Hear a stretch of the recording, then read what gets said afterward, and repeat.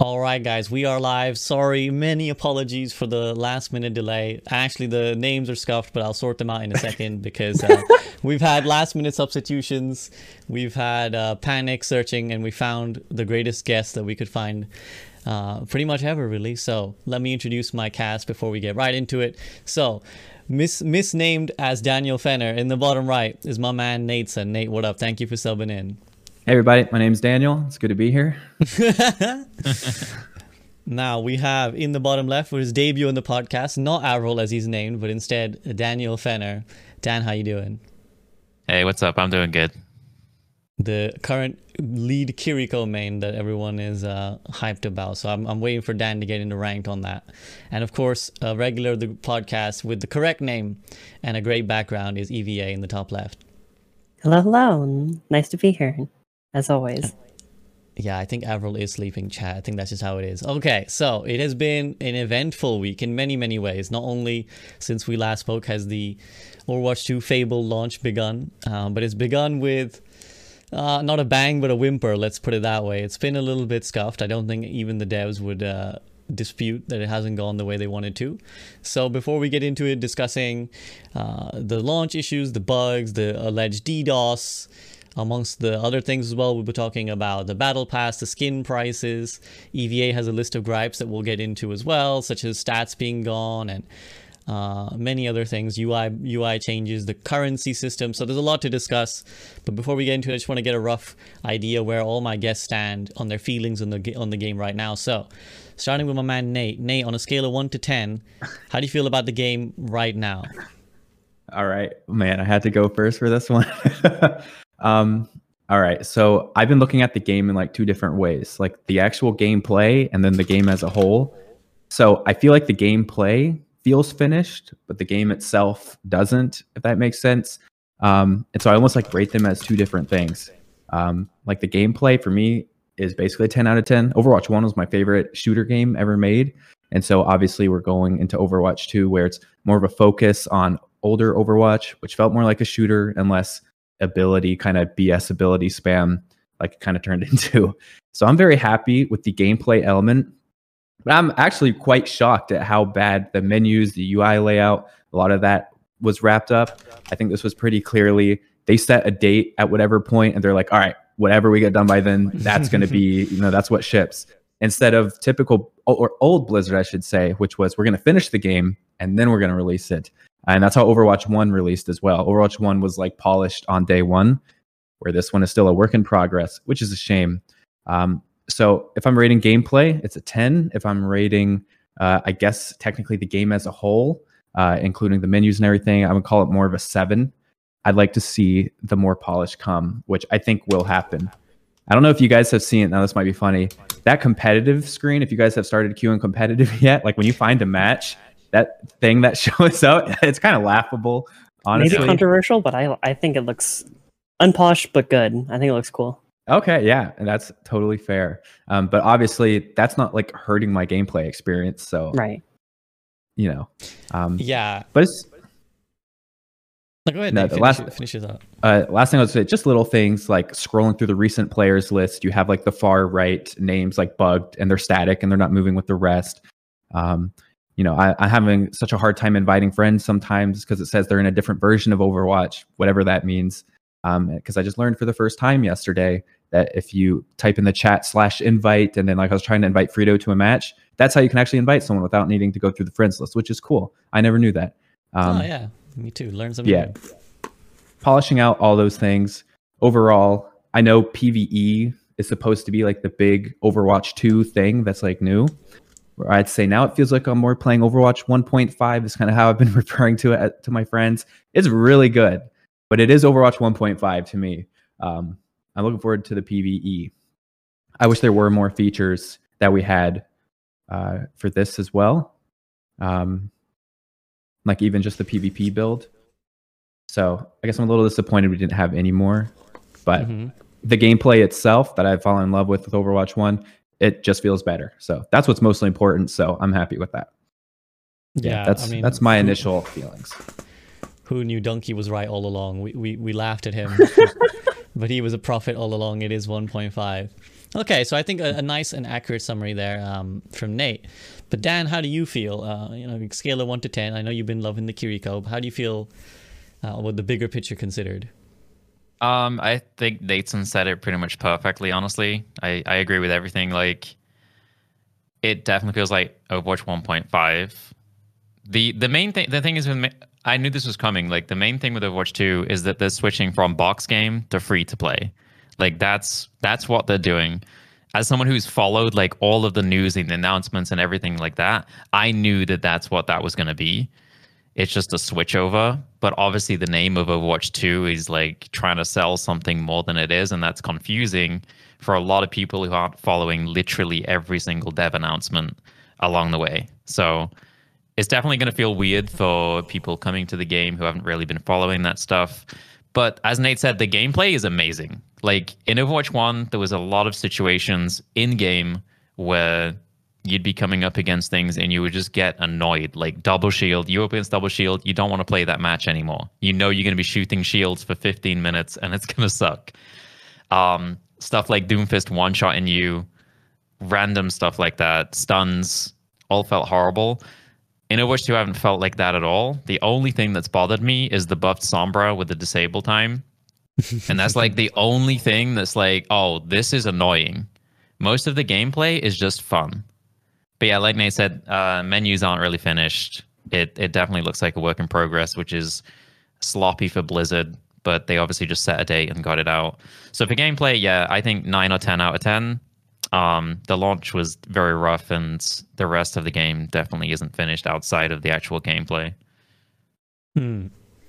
Again, I think a fair assessment. Now, I've saved EVA for last because I know that Evie has a lot of thoughts on the current state of the game. I believe, Evie, am I correct? You have not played Overwatch 2 since its launch for some various reasons that we'll get into in the podcast. But how do you feel about the question that I know you feel is too short to answer easily? Yeah, I mean, I think based on how much Finner and Nate, how much time they gave, that's about how much time I'll need. But I agree pretty much up and down the board with both of them as well. The gameplay itself is probably the best Overwatch has ever been, just across the board. But I think like the systems that surround the game is extremely grim in its current state, and that I would say right now we're in a situation where people often forget how we are not playing Overwatch 2 right now. We are playing Overwatch PvP with the Overwatch 2 updates. Overwatch 2 is not out yet. We are playing the preview right now. And so with that in mind, we are in a situation where they wanted to deliver a game 2 proper, which is a proper 2, years ago at this point. They wanted to deliver it over a year and a half ago. And we're in a situation where that kept getting pushed back from various executive decisions that have, frankly, trying to decide a word that's not F, but it is ruined the timeline of that release window, and that we are in a situation where we are playing Overwatch PvP with the 2 Code of Paint where 2 is not out yet. That is what we're realistically playing right now. And with that being said, there's always going to be gripes going from, there's not many other examples, but going from a paid game to a free-to-play game. But I think that many things were understandably rushed, where they decided to make this a free-to-play. No, they decided probably a long time ago to make it free to play, but the actual making the version of the game we are currently playing, they did it in 9.5 months. We have to frame our criticisms in that lens in order to properly criticize it, while understanding that this game is basically, they steered their ship from focusing on PvE to PvP and made what we are currently playing today in 9.5 months, and I got to commend them for that. That requires a lot of effort from the entire team to make possible, and that's why I think it's very impressive that we can all agree today that the gameplay is probably the best it's ever been, and it's just the systems around it that I don't even want to criticize the UI necessarily when the systems that we're interacting with are what feel utterly unpolished and very anti-consumer. Which systems do you mean exactly in that? Just so I would knows. say probably the most pivotal one. I mean, this was my intro piece rather than the whole discussion, but I would say most pivotally, coins versus credits would probably be one of the biggest factors. Because if you ask somebody, yeah. No, I was gonna say let's get into it then. You know, it's been brought up, so we may as well go straight into it. Like, so elaborate, please, Evie, on maybe just describe to someone who has not maybe gotten into Overwatch 2 yet what exactly has happened with this coins to credit and why you don't like it. Well, I can bring this up real quick. If we go over to, this is great that we have you. Oh, that's so cool. Live background Overwatch 2. You can get the live showcase. Best here. guest ever. So I'm not sure about the view, but for those who can see it, you'll see in the top right there is coins versus credits. If you asked anybody what the currency was called in Overwatch 1, I did this with my chat. I got about 30 different people to say what they thought the currency in Overwatch 1 was called. Everyone conflated coins, credits, tokens. So to go to Overwatch 2 and it to be like, well, the old currency is credits and the new currency is coins feels like an utter slap in the face when like the boxes have coins coming out of them. They're flinging everywhere. You know, they're shiny. They're on the ground. You can tell they're fucking coins. But to then be like, here's the new currency. The legacy credits are going to be phased out. You only have so many of them. You can't earn them anymore. And to go into there and say the new one is coins, it genuinely almost feels like the devs are like gaslighting us and be like, no, these are the coins. These are the new ones. It's like, even the icon looks like a C with the 3 lines through it. Just the dashes are in a different spot. If you take out the color, they are nearly identical icons. And it just really shows that like how you unlock things is an utter slap in the face to players for a myriad of reasons. I don't know how in depth you want me to get right now. But the fact that a skin can cost twice the amount of a battle pass and that skin came out 8 years ago. Yeah, fam. I definitely want to pay $20 for Gothic Zarya. Right? It's just the system as a whole feels like they needed to very quickly put a price on what a legendary skin. Let's make it that standard price. All right, so a new legendary, what would we price that at? And then just applied that price to every legendary in the game. Feels very, very sloppy and rushed. And the fact that it'll cost you over 12 grand to get every skin in the game says a lot about its current state versus before you could get every skin in the game pretty much for free, you know, besides certain exceptions.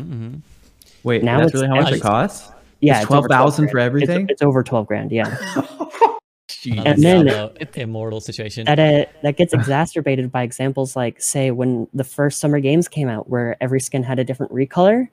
Now if you're missing those recolors, you got to pay $20 for a skin, and then you got to pay another $20 for the slightly different color, right?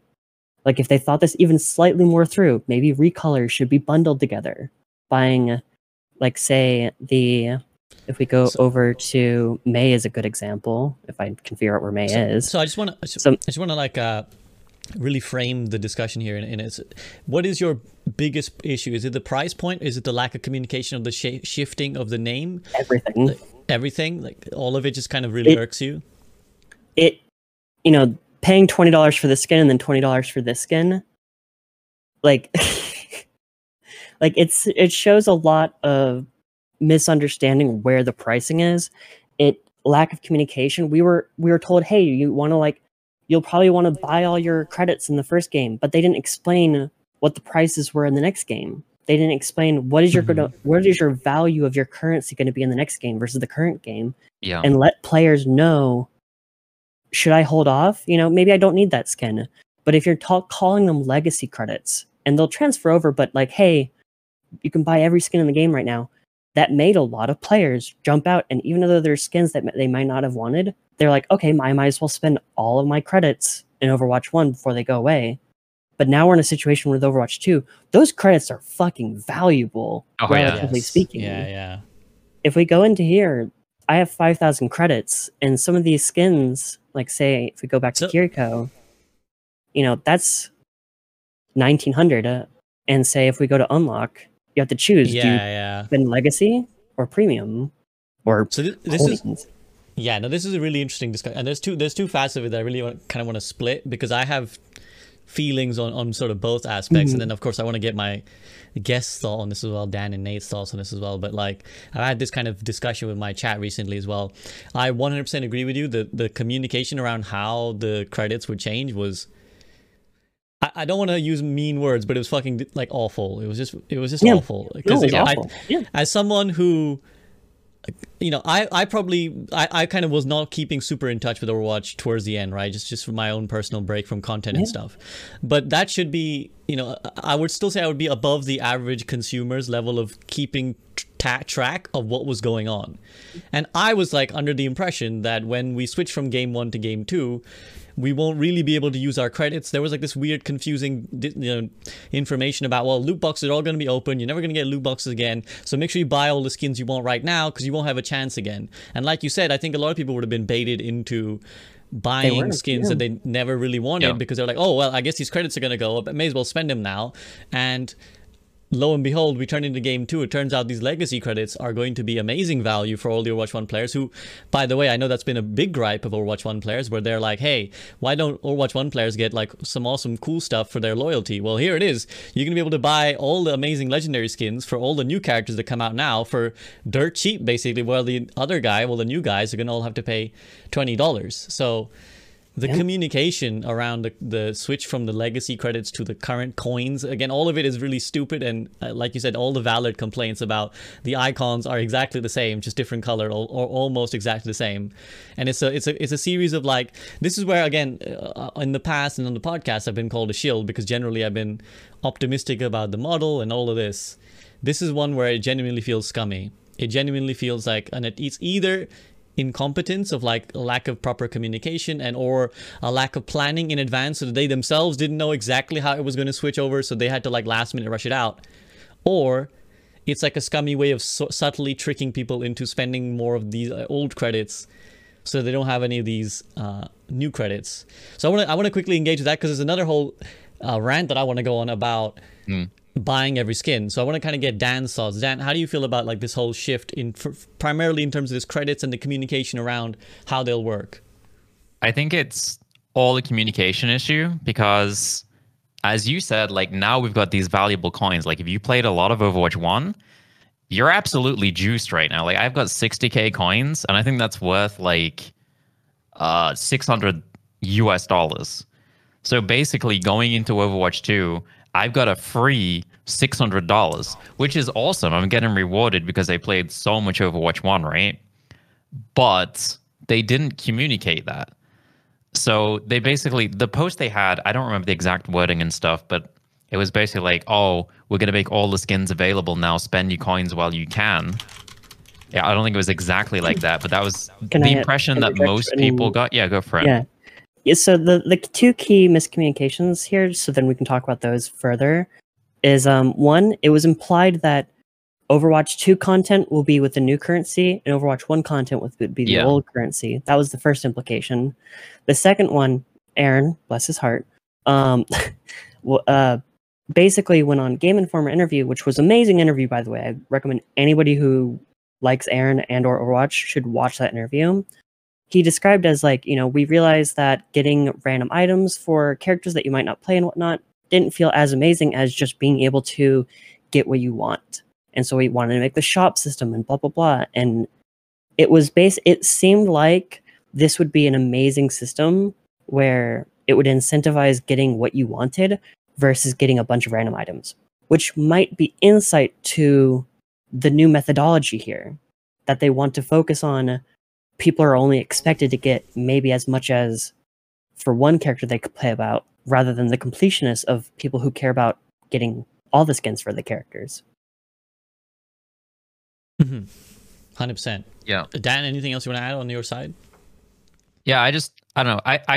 The thing is, I like the way it is. It just, they needed to communicate it.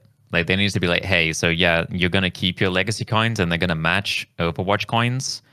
and that's great. And if they said that, then people wouldn't have blown their coins, because I've got someone in my chat who spent 30K when they announced that all the skins are available, and it's like, well, you just technically lost $300 worth of coins that you could have used on new stuff, but you just bought stuff because you thought they were going away, which is what most people thought. So yeah, just a big communication issue there. 100%. And I think that it's because I'm getting people coming into chat who are kind of like saying, oh, but didn't they say this and didn't they say that? And I think that's part of the thing. And it's been perhaps endemic of Overwatch 2 overall, where it's like, if 5 different people are like, I thought they said this, that's a problem, right? That means that there's a marketing communications problem somewhere, where we, despite being 4 very, we're literally, our livelihoods depend on Overwatch. We were confused, maybe still are. I'm still a little bit confused about how it's going to operate going forwards. And if that's the case, then how do you expect, your general audience and the people who are coming in to be able to keep up to date with exactly what's going to happen? Nate, how do you feel about all of it? Oh, sorry, Dan, guys, I'll just put in, just to note like how confusing it was, like even after content creators got their hands on the Overwatch 2 client and uploaded the videos, like people were still confused about legacy credits going in. And that was like after seeing the battle pass and all of that. And we still didn't really know what legacy credits were going to do until we got our hands on the actual release of the game. 100%. Nate, what about you? On my end, I don't have much more to add to the conversation here. I think everyone's already touched on it perfectly. So for me, I'm quite detached from the skin side of Overwatch, and I pretty much have been since release. And that's just like, for me, universal across the gaming industry. I don't really buy skins. I've never purchased skins or purchased credits to buy skins in any game. I only buy things if they're like gameplay related. Or I could resell, like in Counter-Strike, I could buy a skin because I knew I could sell it and buy a game. But I had no idea what was going on with our currency. So I am absolutely on 100% on the same page. They should have told us how it was going to transfer over. And the fact they didn't is kind of disappointing. That's really all I have to add to that. Wait, Nathan, how many credits did you get from your 2,000 boxes? Okay, so I started at like 20,000. I opened 2,000 boxes or whatever. I had like 170K or 190K. So like that's like going into Overwatch 2 was $1,700 for free, basically. The spend. I spent them to like finish out some of my collections, so I ended at like 100-ish. So I right now I probably have about 100,000 in currency. That's crazy. If they ever open a marketplace, Nathan's just going to be like straight dealing. He's like, you want some credits? I got credits, man. I got the deal for you. I got the good juice. If you want to watch Nathan open all those loot boxes, by the way, he's got a fantastic video on his YouTube channel, so do check it out. But I want to get to the other aspect of this, which Nathan alluded to as well, about skin collecting, because this is a sort of slightly separate gripe. And the reason I'm trying to really codify and frame the different topics is because I think one of the more frustrating things with discussions around Overwatch 2 is how muddied they've gotten by like people jumping in on different points. So there's this credits debacle, but then the next guy will come along with, but I'm not upset about that, I'm upset about this, and then the next guy comes along, but I'm upset about so it's like I really want to make sure we're taking point by point. So the next point I want to get to is what you kind of alluded to, Evie, which is like, well, these old skins now cost $20 essentially, right, for actual new player. And is that kind of a rip-off? I mean, yes. And the more deep point about, I think one of the most key pain points amongst the Overwatch community is this idea of collecting skins, and unfortunately that's going to have to go. Because I think in Overwatch 1, a large section of the community, or it's certainly a significant section of the community, liked to be skin collectors the way that one might collect stamps or any other such, or any less boomery reference. Right? People wanted to have every single skin in the game, and they wanted to be able to just earn it by a very fair, I'm going to use the term fair, but I'm going to cut back on that later. A very fair system that allowed them to just basically get every skin they wanted if they just played enough. And like Nate said, they could have 1,000 odd loot boxes sat there, and they didn't even need it. The problem is that is, again, part of that old model, right? The pay model. And that's gone. And people are really going to be annoyed that they will not be able to buy every single skin in this game unless they shell out a fortune. And I think that has really bugged a lot of people. But what I would say to that is, as the resident shill, the Overwatch 1 model, I feel, was too fair to the consumer, but unfair to the dev. A lot of people talk about the fairness of the new model. And they're like, it's unfair to me as the consumer. Why can't I get every skin? That's surely a humble request.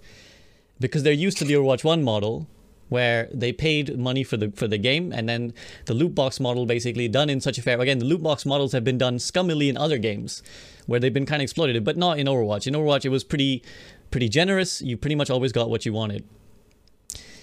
We're in a new model now. In the new model, there's going to be constant content, right? Whatever, again, miscommunication about whether Overwatch 1 was a live service game or not, in practicality, it stopped being a live service game after a couple of years. Which meant that the skins were the only new things we were getting. People were continuing to be able to get those via their playtime. In Overwatch 2, the money is coming from your constant investment in the game and constant play in the game. Which means that if you expect to buy all the skins from now until forever with just playtime, you're asking for an infinite amount of value from your playtime on your maybe one battle pass investment. You're asking for infinite amount of investment for a finite investment from your side, an infinite amount of value for a finite investment. And that's not fair to the devs. I understand people's POV of like, it's unfair to me that I can't get all the skins because I used to be able to. But unfortunately, this is a new model now. And if you want basically infinite content, which is infinite numbers of skins from now until forever, you're gonna have to you'd have to shell out an infinite amount of money, right? So you're gonna have to learn to pick and choose what skins you buy, how much you invest. And unfortunately, I feel like that's a real pain point that the community is going to have to come to terms with. Evie, how do you feel about that? Do you kind of disagree with me on that one? Oh, I'm going to be honest. If your expression of your views on that specific aspect have kind of shifted me a little bit. I can see what you mean, and I already have like a few ideas of like I think there's various aspects of like the objective where we are, what it means for the future, what it means for the devs. But then I think so much of it just completely gets drowned out by the communication and where we were, right? And I think like the where we were to where we are is one thing, where then the communication just makes all of it so much more sour, right? Where I think that it's good, especially for this discussion, to keep individualizing each point. But I really think the communication is what sours the pot as a whole, right? Where that's the toughest part, where I really feel like this communication into the collect, into people wanting to be collectors versus wanting to just get their favorite skin. It's tough because I feel like my opinions are so intertwined in it all, right? And for example, like I worry that just this sentiment alone is like, did they go too hard on the communication? Is that a thing? Did they go too hard on certain aspects of the communication that we got so many posts, but ended up not actually explaining just missing out on certain aspects, made it out to be we got so much communication and not the specifics we needed, which is kind of concerning and alarming. But also I worry for them sticking with the communication and hoping that they improve it rather than feel like the communication was an issue. And so trying to loop back to what you were actually asking, I think that it makes a lot of sense. I think that your points actually swayed me a bit. I'm not going to lie. And while you're talking, it made me start to wonder, does this, it's on an obvious objective level, yes, but does this increase the value of skins when you see them? Right? 100%. I think it does. Definitely. And I think one of the reasons we stopped caring is because everyone had the skin, right? Like one of the reasons we stopped caring is everyone else had it. Right. And so that makes me wonder, is part of the reason why we cared is because everyone is able to. So if we weren't able to, it felt like an issue. So now that we're not able to, now we can like start to articulate and think about those feelings of like, if you, like, I still might say continue to be a completionist for Mercy, but do I really need to be a completionist for Winston? Right? Like, I love my homie Winston, but like, I don't think I need every single jungle skin. Then they make a new version of their jungle skin for the 4th time, right? But I think it's interesting to think about, and that I still like think of as the whole, right? The pricing is shit. like I could probably say that comfortably $10 per legendary if they were made in the last 3 years, and then past 3 years, like $7 per legendary, I'd be totally down for that. But $20 for every legendary in the entire game that exists feels, especially for the recolor skins, feels like gouging. Dan, is that like a sentiment you share? Like, just on the general So- discussion, how do you feel? Well, I actually think the pricing is fine, but I think we need to take a step back and just think about how we view it. Because like we played the game for 7 years, we know it as a box model game. We've been completely spoiled, I would say. Like we paid what $60 7 years ago, and we've had 7 years of content with events, which got stale in the end. But we've always had just loads of skins, and they take development time. If you look at Overwatch 2 and you try and come into it as a completely new game and try and like put your mind in that space, like let's say 13-year-old little Jimmy comes along, he's never seen Overwatch before, he plays Overwatch 2, he's just played Fortnite, he's played Apex, he's played Valorant, and he comes in, the system in Overwatch 2 is almost exactly like those games with minor adjustments. Like all of the games have their own little thing going on, but mostly they're all the same. It's a battle pass with expensive skins that you can buy. Some of them have like crafting materials and stuff like that to help you along. But at the end of the day, it's the same thing. Get you into the battle pass, make you play the game a lot, and then every now and then you're going to buy something from the store because you're playing the game a lot, and those things are expensive. I'd have to just outright disagree real quick. There's two important factors that change everything you just said. Besides Valorant, because fuck Valorant, the thing to keep in mind is at least Apex has, say, crafting materials. Right. And we don't have that. And if you want to get a free legendary skin, if you play every single week and complete every single weekly challenge, do you know how many weeks it takes to get a legendary skin in Overwatch now? I think it's a ridiculous something amount. like 38. It's 50? It's 31 weeks if you complete every weekly Yeah. challenge. For one? Yeah. So for one legendary skin, geez. 31 weeks. Compare that Which to is weird just a loot because the battle pass is Yeah. way cheaper, right? Right, that's another Yeah. aspect. Again, the battle pass is way cheaper, and they keep incentivizing. They want to make the battle pass good value. They sure did it, but it's relative value. It's a good value by itself, but then compared to skins. I would say that like something like Apex, like giving you a few things for free, is a good idea from the consumer perspective, because like it makes you feel like you're actually getting something. I do think Overwatch missed out there. I will say you don't get much from boxes in Apex. Like I've played 1,000 hours of Apex, and I don't feel like I've gotten much at all. And I was very happy to spend $40 in Apex to buy the heroes. It's a great game, it's worth $40. But in terms of boxes, like you don't get much, but it does feel good to get something. And I do think Overwatch is missing that. And when it comes to earning coins, I honestly do think it's like it is a bit of a slap in the face, because if you do the calculations, which I was kind of doing today in prep for this, like I came up with a number of like 60 to 100 games, like 60 being very good, to do the weekly challenges. The weekly challenges give you 60 coins, which is the equivalent to 60 cents. So if you play like 60 to 100 games every week, you will make 60 cents worth of money in the game every week. And like, I almost feel like they would have been better just not having that.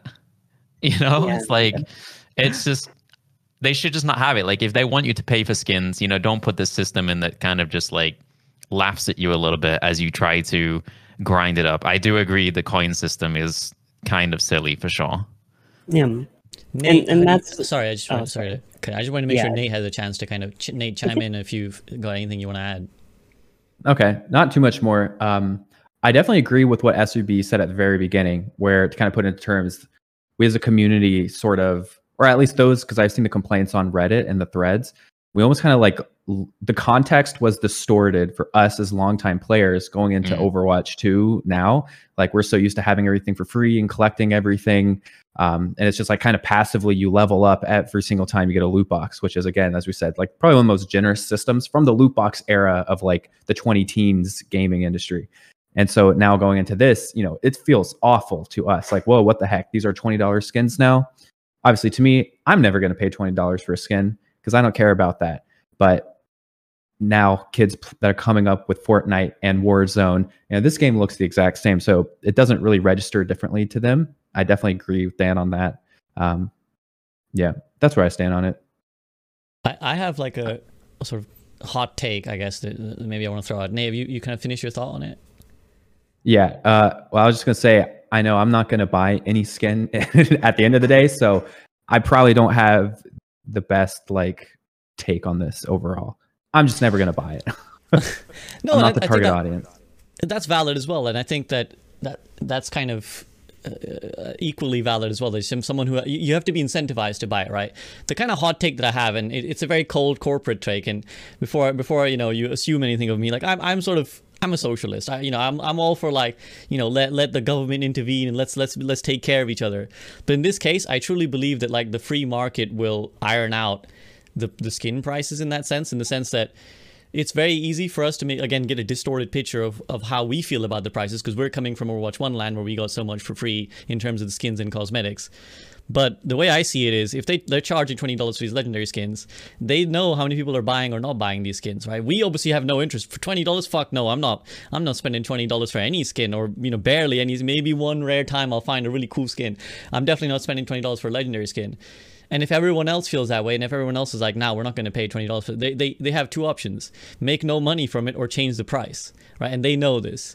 But of course, the potential reality is that there's a whole wave of people who come in who haven't gotten these old legendary skins from Overwatch, and look at that $20 is like, yo, that's okay with me because I'm used to paying $50 for a Valorant gun or whatever, right? Or like, you know, I'm used to paying, or they're just willing to pay it. And unfortunately, that is like the truth. Again, another bitter pill I feel like we have to swallow of like the free-to-play model, is that your playtime is worth shit to them. It's your money that they need, right? It's like, it's because I had this epiphany recently for myself with Hearthstone Battlegrounds, because they made a change recently, just to fill in the context, where they changed their like monetization system, because they also had a similar thing actually. They had credits originally, or their coins, whatever they're called, the Hearthstone coins. And then they released a mode called Battlegrounds, which turned out to be super popular. Like, everybody loved Battlegrounds way more than they loved the traditional mode of Hearthstone. And what they realized was everyone was playing the Battlegrounds because they created a system with their original coin system that was very fair and allowed you to farm a bunch of coins just by playing. People were able to buy the Battlegrounds Battle Pass every year. People like myself were able to buy it without any real monetary investment. And then they announced recently that they're going to change it, that they're going to create a new currency specifically for the Battle Pass, for the Battlegrounds, sorry, these confusing terms, for the Battlegrounds. And that basically it resets. You weren't going to get any of your old currency carried over to the Battlegrounds. And if you wanted their new Battle Pass, you'd have to pay this new currency. And at first, I was outraged. I was like, what is this shit? I have been playing Hearthstone since day one. I'm a loyal customer. I've had so many coins. And I pride myself on the fact that I've been able to get everything I want in Hearthstone for free just by my hard-earned playtime. And then I just stopped for a second. I was like, I'm an absolute bellend. Because I have contributed literally nothing to this game's development. All I've given them is my playtime, which actually doesn't mean shit. It just means I'm occupying their servers for my own entertainment. And I have not contributed financially to this game's development even one iota. And yet I'm mad that the game that I've dumped hundreds of hours into is saying, hey buddy, you really love this game, don't you? You really love playing this game while you cook and while you're on the phone and while, you know, you really love playing this game. How about you shell out $10 to keep playing this game, right? And I kind of had that epiphany recently. I was like, whoa, like, I got to get away from this idea that, because in Overwatch 1, it's like, well, I paid for the game, so therefore me playing it is great. I'm playing the game and I'm showing my love and support for the game. And yes, you might argue that you're contributing to the wider ecosystem of the game, shortening queue times and building hype. But that's like the equivalent of paying the devs in exposure. It's like, yo, I'm paying you in exposure, bro. Like, I told my friends about it. I told my friends about how great your game is. Isn't that great? You should be thankful. There's nothing to be thankful about just because you play their game if you're literally never contributing to the actual upkeep of the game.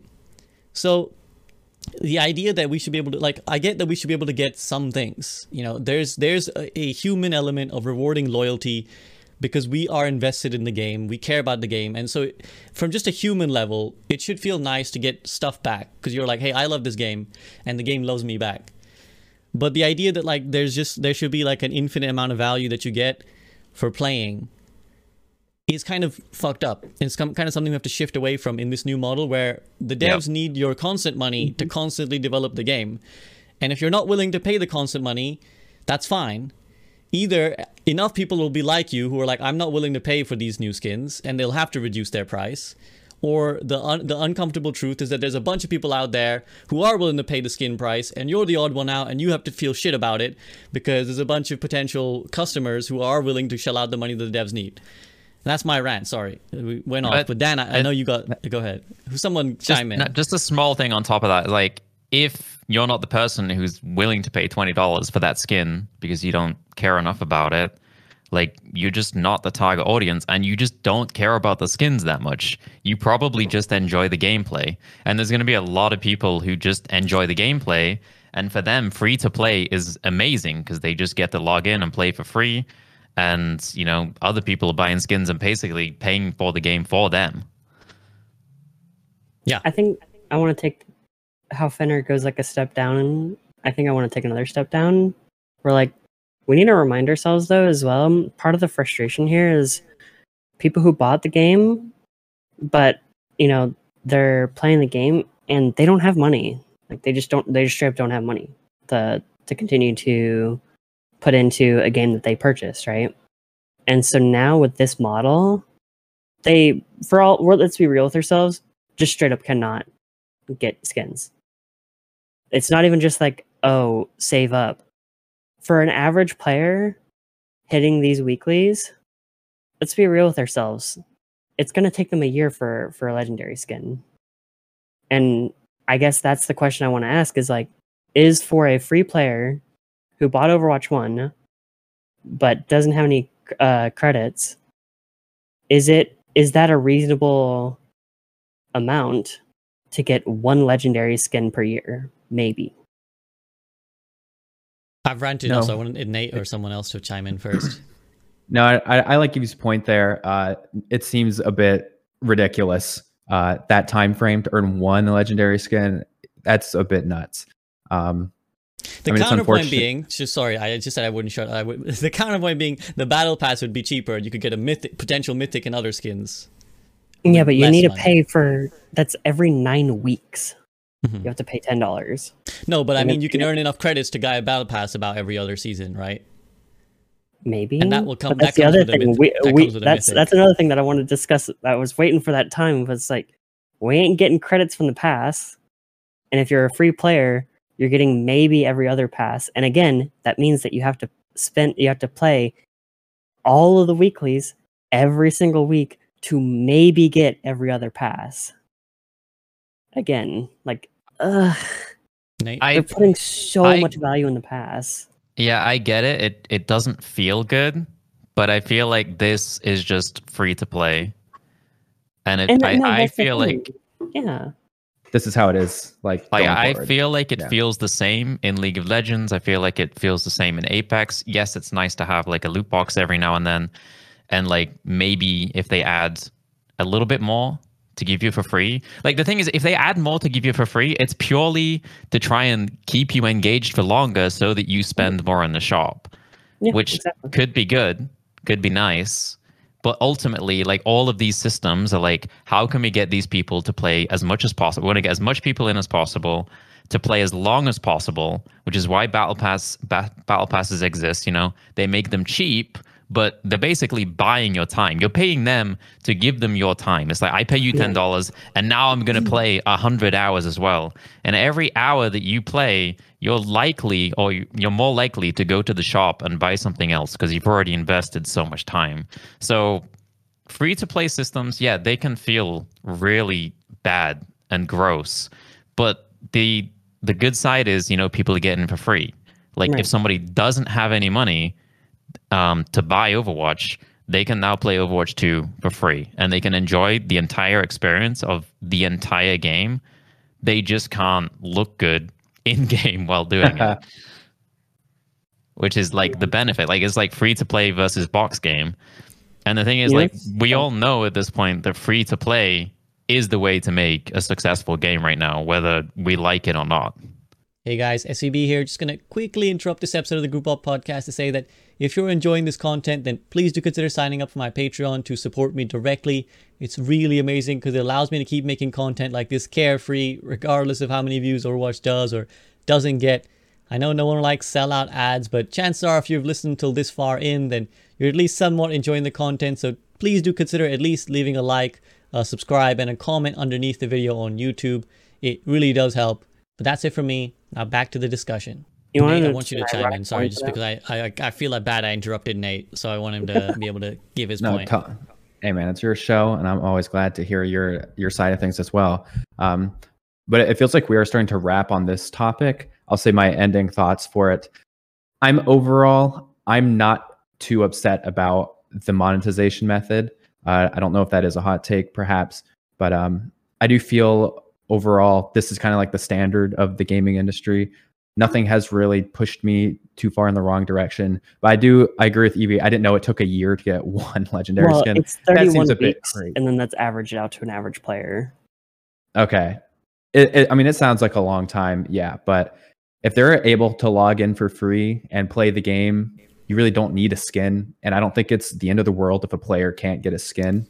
Yeah. As long as they're able to play the game with their friends, which is the most important thing.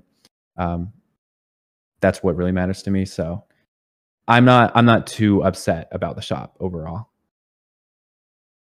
A funny closing from me, at least, is part of the reason why they're removing loot boxes is honestly the mess of legality throughout the world. Let's be honest with ourselves. Oh, yeah. And what made me realize is part of the legality is when loot boxes are paid for.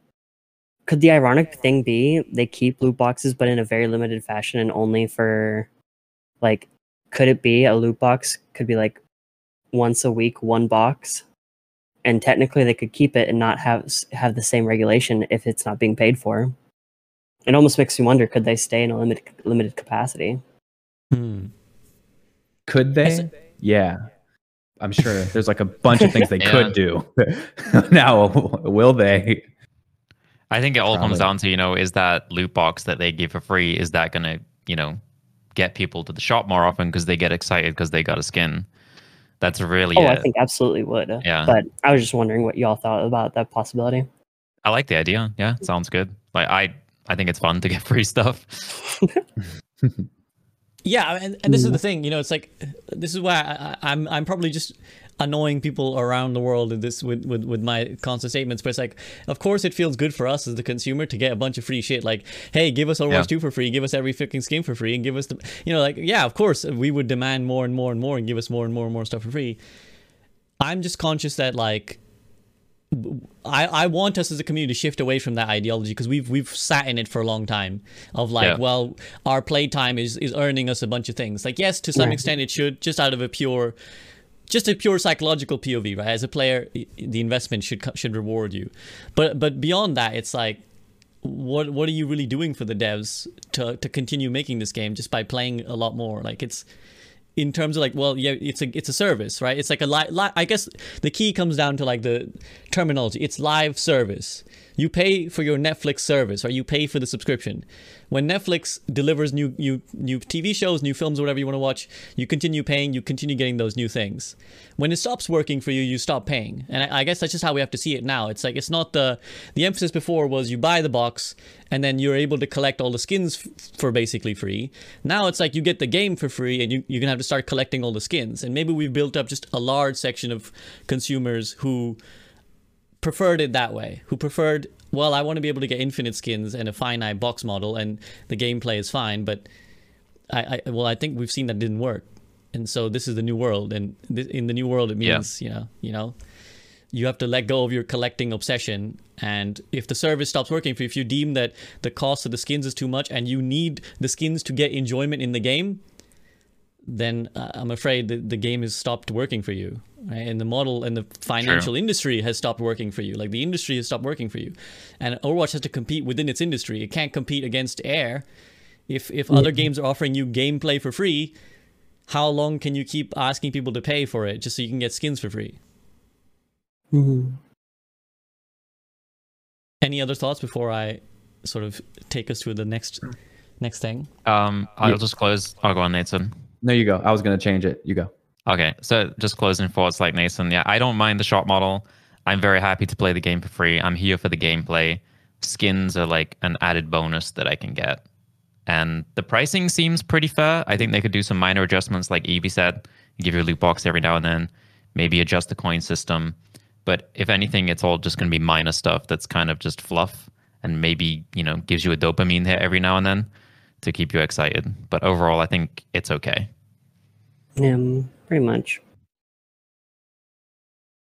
Nate, you wanted to shift over then. What did you have in mind? Well, I just wanted to point out, I think when we did our initial rounds of getting everyone's opinion, SV, I don't think we heard your side, right? I don't think you gave a rating. So I think we should hear what SV has to say on that. Well, I kind of largely agree with you guys. I feel like the game, I have like an optimistic POV. I guess I always try to be optimistic with things. And I feel like people might mistake that for shilling, but I see it as like, the game that's here right now, it really feels like early access. It's called early access, and it really feels like early access because my optimistic view is that 6 months from now, when the PvE arrives and when actually the majority of the new players will arrive, we'll have a great game by then. Right now, it feels like we're the beta testers, like we're the bug testers, where we're like, oh, hey, you guys missed this little UI thing. Oh, it's really wonky how this currency is earned and how it's transferred. We're here to be here to give the mass feedback. So that in 6 months from now, whenever the PV starts dropping, by then the game will be really polished and clean and like the product will be amazing. As someone who loves Overwatch, the gameplay feels great. I love 5v5. So like you guys said, I think the gameplay aspect is great. All that other stuff, I'm okay with the scuffery because I'm just happy that we're here and getting to play Overwatch 2. And I know that, again, in like whatever time period, 6-8 months, we'll create such a polished game that I feel like it'll be irresistible for someone who comes in for the PvE. Will they be like, whoa, the PvP is so tuned and refined, and the systems are so tuned and refined. Does that make sense? Yep. Yep. Agreed. Nice. Agreed. Okay, so that brings us, since we've been kind of talking about the battle pass stuff. There's one key point that I do want to bring up, which is, because what we've talked about is much more optional things. It's like cosmetics and optional investment. But one thing that's very key to the gameplay is the hero, and the 55 level free battle pass hero unlock. Again, something Evie, I know you are just not happy about. So maybe you want to set us up about where you kind of lie on this issue of unlocking Kiriko and potentially subsequent heroes at level 55 out of 80 of the battle pass. So, while it may have been on the list, it's probably the least thing on that list, frankly.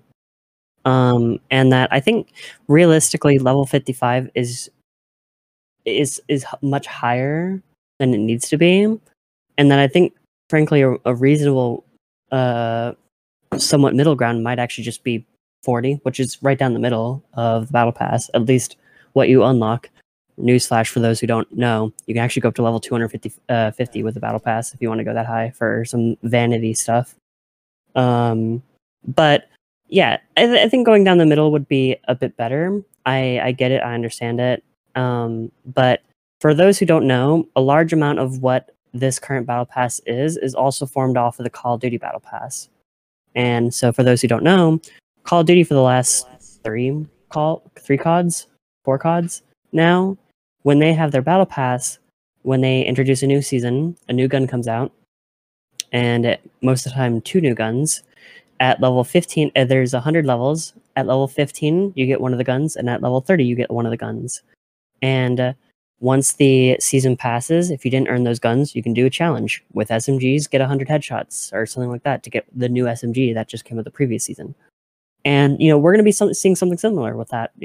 As healers heal this much or save 100 people with that new save stat, who knows, that might be the new stat to unlock Kiriko, is by saving 100 people as support to unlock her. But I think that overall, we're in a system where the free to play model makes a lot of sense when it comes to the new player onboarding. I actually really like it fundamentally, even though I have a lot of side complaints with it. And I think I just worry as a whole, effectively somebody who we have to remind ourselves that for a lot of players, they play 1 or 2 matches a night, and then beyond that, they're a weekend gamer. And so you have to think, is a weekend for half of their gameplay time on the weekend, is that enough time to then unlock a hero at 55 over the course of the season when they might also be playing other games? Because that's what stresses me out, is when I play 3 games that have battle passes, even as content creators where it is our jobs to play those games, 3 battle passes is tough. It's impossible. It's tough to finish. When I was playing, I think it was Cold War. I think it was Cold War. Sorry, you had to play Dead that. by Daylight, and what was it? Huh? I was saying sorry you had to play Cold War. Nah, I mean I was a zombies player. I was chilling. Oh, that part was fun. Okay, go on. I was chilling. But yeah, so it's like when you have like 3 games with battle passes, even as a job, good fucking luck finishing 3 of them. Oh, and the Apex was the other one. And so that kind of brings me to the pass as a whole slightly, even though the hero being locked behind is the core of this specific topic. I think a very key related topic is the next time another pass with the hero comes out, do you have the currency? Do you have the coins to get the next pass that comes out, right? And while that's not super relevant for a free player, it is relatively relevant to maybe every 4 passes, not every 2, maybe every 4 passes you might be able to get the hero unlock instantly, right? And then it comes in the question of hero balance, whether or not that hero is overtuned or undertuned, whether or not we'll see whether or not those first 2 weeks, is that actually enough time for them to actually balance the hero meaningfully before it goes into comp, right? And I think that those are just concerns at the moment rather than current issues, right? I think that it's more of we're overviewing potential future concerns and that we can't realistically know for certain how it pans out until then. 100%. Dan, do you have any thoughts on that?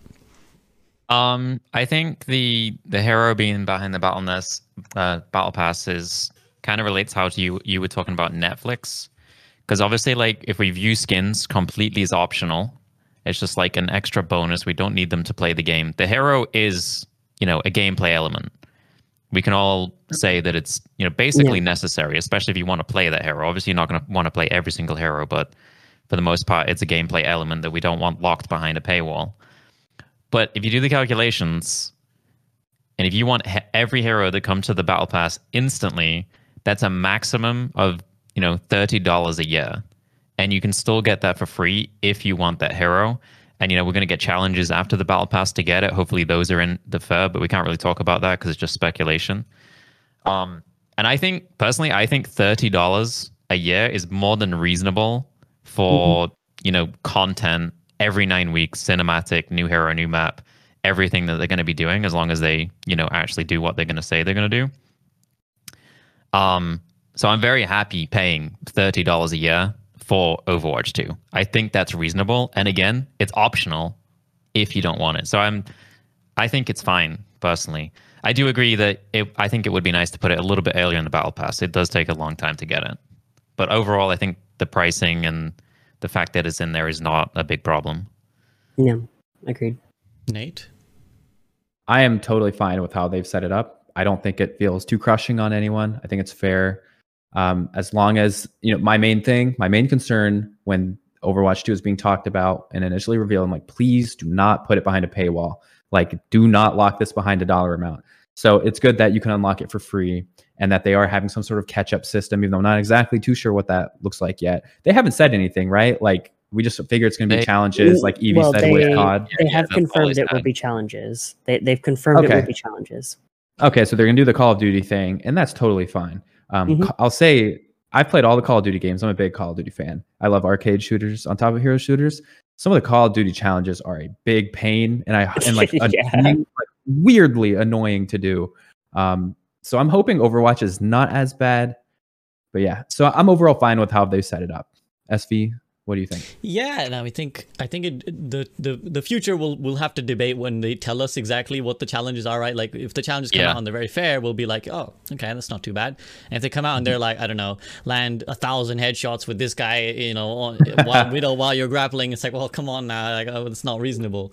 So I think like Which on is that front, I would say a good point though to talk about the whole challenges thing is they've committed to no challenge should be disruptive to gameplay, which is a good thing, a good point to all of this discussion currently. Yeah. So you'll 100%. notice it's like wins, healing, shielded, which if we get really into the weeds, could be disruptive depending on how someone plays. But realistically, it seems like they've done a good job about challenges are positive gameplay effects. Yeah. And I also think that like as long as they are, they're not overly niche, like anyone, because people will always say, well, this challenge, someone's gonna pick tank just to fill their challenge. Well, if they care so little about their games that they would just run it down in whatever challenge, they were gonna throw your game anyway. Like this guy was gonna toss your game with the slightest incentive anyway. So I'm not too concerned about like, well, this guy's only doing it for the challenge. That's some people only do that already for achievements and stuff. I think someone made a good point in my chat, which is about like the subscription service, and this isn't really like a point as much as a lament, where it's like, or just a state of play, because in the subscription to like Overwatch essentially is what we're talking about, right? It's like a subscription to Overwatch was Dan put like $30 a year. It's like it's very reasonable on its own, but as you said, Evie, like when you're juggling 3 games, all of a sudden it's a problem. It's kind of like, again, with streaming, it's like Netflix $5 or whatever is reasonable, but then when you're trying to get Amazon Prime and you're trying to get Disney Plus, now you're starting to be like, oh man, this is too much. And again, I guess it comes down to, well, you can't have it all, and you gotta kind of figure out what your priorities are and what you want. And it's funny because back in my day, when in the Boomerland, in the box model era, that was done to you by force. So what I prefer about the free-to-play model is that you have a bit of option, which is in the old model, how many of, especially when I was a kid, how could I afford to buy multiple $40, $50 games or pound games in my case? Yeah. I couldn't. I would buy one. Yeah, you gotta beg your parents. Yeah, I beg them, and then they'd remind you that they don't love you that much and they're tough shit. And so, you had to make your decision and live with it, where you're just like, okay, well, I guess I'll pick this game and I'm going to grind it 10 times over. I'm going to complete this game 10 times over because it's all I got. So I guess what I prefer about the free-to-play model is that I have the choice to kind of wade in different levels of different games, right? Where it's like, I like Overwatch the most, so I'm willing to give a lot of time to its battle pass and maybe complete it and spend money there. And I very casually like Valorant. Like I wouldn't pay for Valorant, but I like hopping in every now and then. And, so the ability to be able to hop in now and then, not care too much if I don't have the newest hero, because I don't play that seriously anyways. I prefer the customizability of the free-to-play model rather than the all-or-nothing system, where the box model, where I had to choose a game and live with it. Evie, you kind of had something you wanted to add. No, I just it was just more of like, I agree, and that it was kind of like, does anybody have a unique opinion, or just an opinion at all, rather, of how the current buying the tiers is handled? Yeah, because I feel like it's relative. Well, I'm at 3, and getting to max is what is that, $156? Oh wow! It costs $150 to outright buy through it. Yeah, do we have any opinions on that price? Because it is different than other games. Don't other games? It's like $60 ish to usually finish. Like I remember Fortnite, I thought was around 60 back in like the early seasons. It's often $1 per tier. This looks to be $2 per tier. I guess is an interesting addition here. It's a lot of money. It's there for those who want it. Mm-hmm. I don't think it's like crazy or anything. I'm not upset about it. Yeah, I don't see many people doing it. I never look at this because I would never consider doing it. Yeah, so I've never looked at it in another game. So I don't really have like a frame of reference for comparison on this one. Yeah, I agree. In the sense that I haven't ever tried to straight up buy the entire battle pass. Again, my opinion would default to what I said earlier, which is that I feel like these things would level out. If enough people are buying the full battle pass, then Blizzard are happy. And if they're not, they're going to have to change the price point. Like the numbers will even that out in my mind, but maybe I'm wrong. Yeah. I think there's a good point here though from my chat that I'd be interested to discuss about like improvements. If you've bought for people who have bought a pass, they can complete it whenever they want once they've purchased the pass. So while free players might only have that time to play that pass during its availability, if you've bought the pass, you might have 3 of the pass passes available that you're slowly finishing. Would that be a friendlier way to make sure that if you've purchased it? Yeah, I love that idea. Sorry, I kind of cut you off. No, yeah. I love the idea. Like, I don't know, like, the like how it looks from the point of view, like why they wouldn't do it. Like, what would be the downsides to that? Like, why wouldn't you do that? I think they view it as it would like maybe ruin the incentive to buy the next one. Right, but people might just stay on the old one. Yeah, but and I mean, it guarantees their purchase. It also incentivizes people to just play all the time out of fear, like fear of not being able to. Yeah, right. Yeah, FOMO. That's one area I definitely think that they should allow you to finish the battle pass, no matter like, because my philosophical argument lies in the fact that you didn't pay for anything, so like what are you expecting? But when you pay for a battle pass, you've paid for a product, so I think you should be able to finish that product at your own given point in time. Yeah. I mean, I think it's a great idea. If that would work from their end, I think people would love them if they did that. Yeah, I would too. Like, I think that would be, I think it would still be like, all right, so you didn't buy it, so like it's not available to you, but it would still be timed, but also not be like, say for someone who paid it and they don't finish the pass, they get to level 75, they're 5 levels away, and the next pass comes around, even though they paid for the pass, they were 5 levels off and they couldn't get the Genji skin. Like, that kind of thing is like, yeah. Retaining the pass, I feel like should be like, because that's the biggest thing in all of this. While Overwatch, okay, do I go on my on my soapbox for Overwatch as a whole? Go ahead. Yeah, go for it. Drop it. So, Jeff Kaplan, bless his soul, I love him so much. We owe Overwatch of what this entire conversation about we were spoiled with Overwatch. We owe that to Jeff. Jeff was a fan of Call of Duty. Jeff was a fan of Battlefield. He hated buying the same game every single year. He wanted to do right by the players, and he wanted to make sure that Overwatch was fair to the players who were paying, and wanted to make sure that people got the updates that they paid for. And that I feel like we have gotten so used to the current ecosystem of games surrounding Overwatch that I feel like we forget that Overwatch was the trendsetter in the first place when it came to a game ongoing, continuously updating.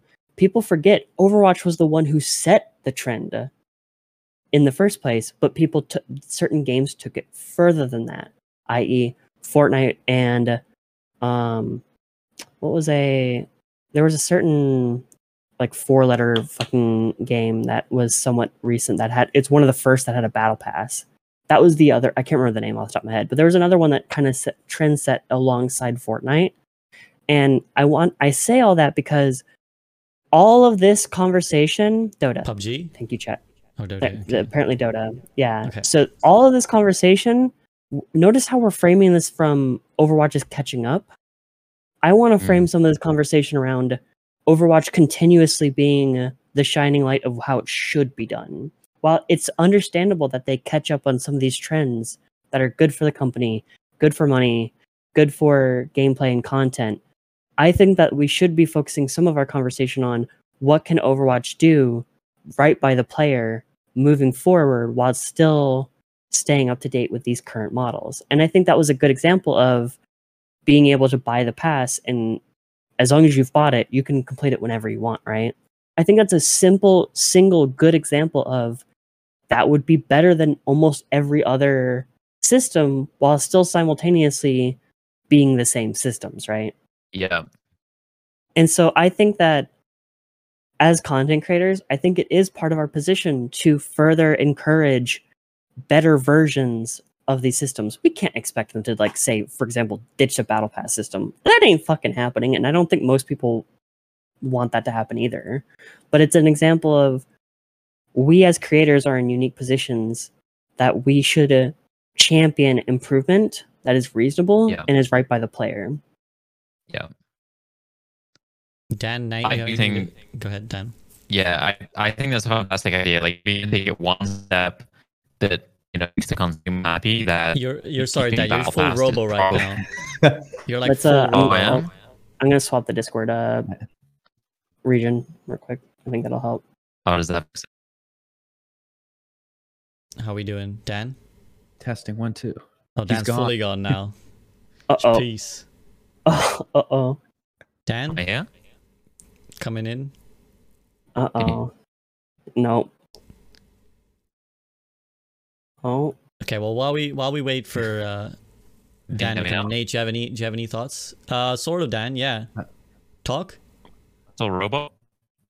Do Yeah. you want to try swapping servers one more time to a different one? I'm gonna do a quick PC restart, so I'll be like 1 minute. All right. Okay. Cool.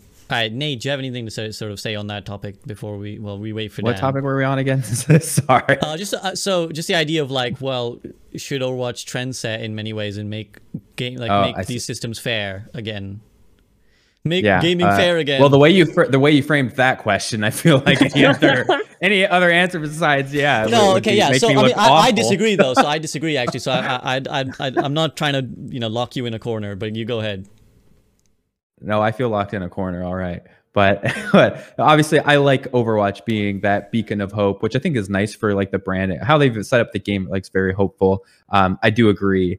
Overwatch, especially during the loot box era, when everything was so crushing and anti-consumer, especially EA. It was nice that Overwatch came out into this world, and it felt too generous, as we keep using that word. Overwatch has always felt very generous. Overwatch 1 in that regard.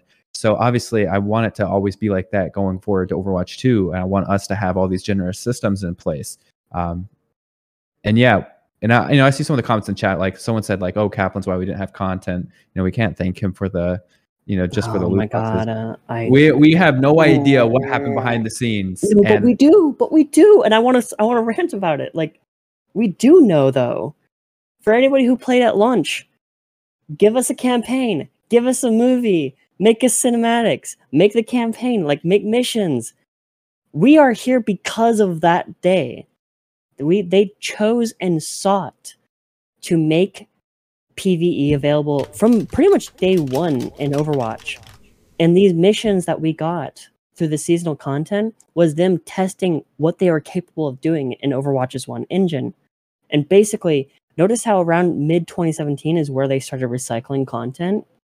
That was around the point where they're prevising Overwatch 2. They're basically evaluating what they needed to do in order to get what they wanted done. And Overwatch 2 started back in mid 2017 from them doing the research work on what they needed to accomplish from the development perspective in order to make what they wanted to when it came to PvE. That's why we're here today, where they determined we can't do this via a simple update. There's too much that needs to be overhauled. And that's why we are in the situation where that's what, like we were saying, what we're playing right now is the same game. PvP, it is the same game. The changes that we got are the Overwatch 2 Code of Paint. And they happen to also evaluate 5v5 will be better for the game. If we look at it from that perspective, not much has changed in a good way, and that we have a massive thing to look forward to around the corner. We're not really evaluating this from a game. The game has come out. Now evaluate it. We are evaluating a portion of a revitalized part of the game that we've already been playing, and we have an immense amount to look forward to, and that the content drought was not meant to be 5 years. The content drought was meant to be a more simultaneous focus on Overwatch 1 with like the majority focus on Overwatch 2 over the course of about 2.5, 3 years instead of the 5.5 that we got, right? And so we can owe a lot of that to, overview and poor game direction or decision making on the back end, and a Bobby dickhead, and that decision making. And we have many development stories of, hey, we worked on this feature for 3 months and then we had to trash it because it was a shit idea and he was forcing us to do it, right? There's various aspects like that come into play in understanding why we are here today. I just wanted to interject and say, like, I totally agree with what you're saying. At the end of the day, though, I feel like these discussions about, like, what Jeff did or didn't do and what he was and wasn't responsible are kind of irrelevant, because at the end of the day, he's the game director, right? So Yeah. we will never know the ins and outs. We can speculate, we can go off of like what someone said on Twitter and like what some game producer said after they left, and we can have like bits and bobs of information, but we're never going to have enough information to make like a cohesive judgment of what exactly happened. So I think the way my personal view is like, everything that happened in Jeff's period is kind of comes down. Jeff is the ultimate. The buck ends on him. So everything we credit him with is great, and all the bad things at the end of the day, as the game director, it comes down to him. Now, there might have been mitigating circumstances. There might have been Bobby Fuckhead involved in all that. We don't know. But now we have to judge the new era under Aaron Keller. And if Aaron Keller makes good decisions, then okay, we can credit him and his team with the good decisions. And if they make bad decisions, we credit him and his team with the bad decisions.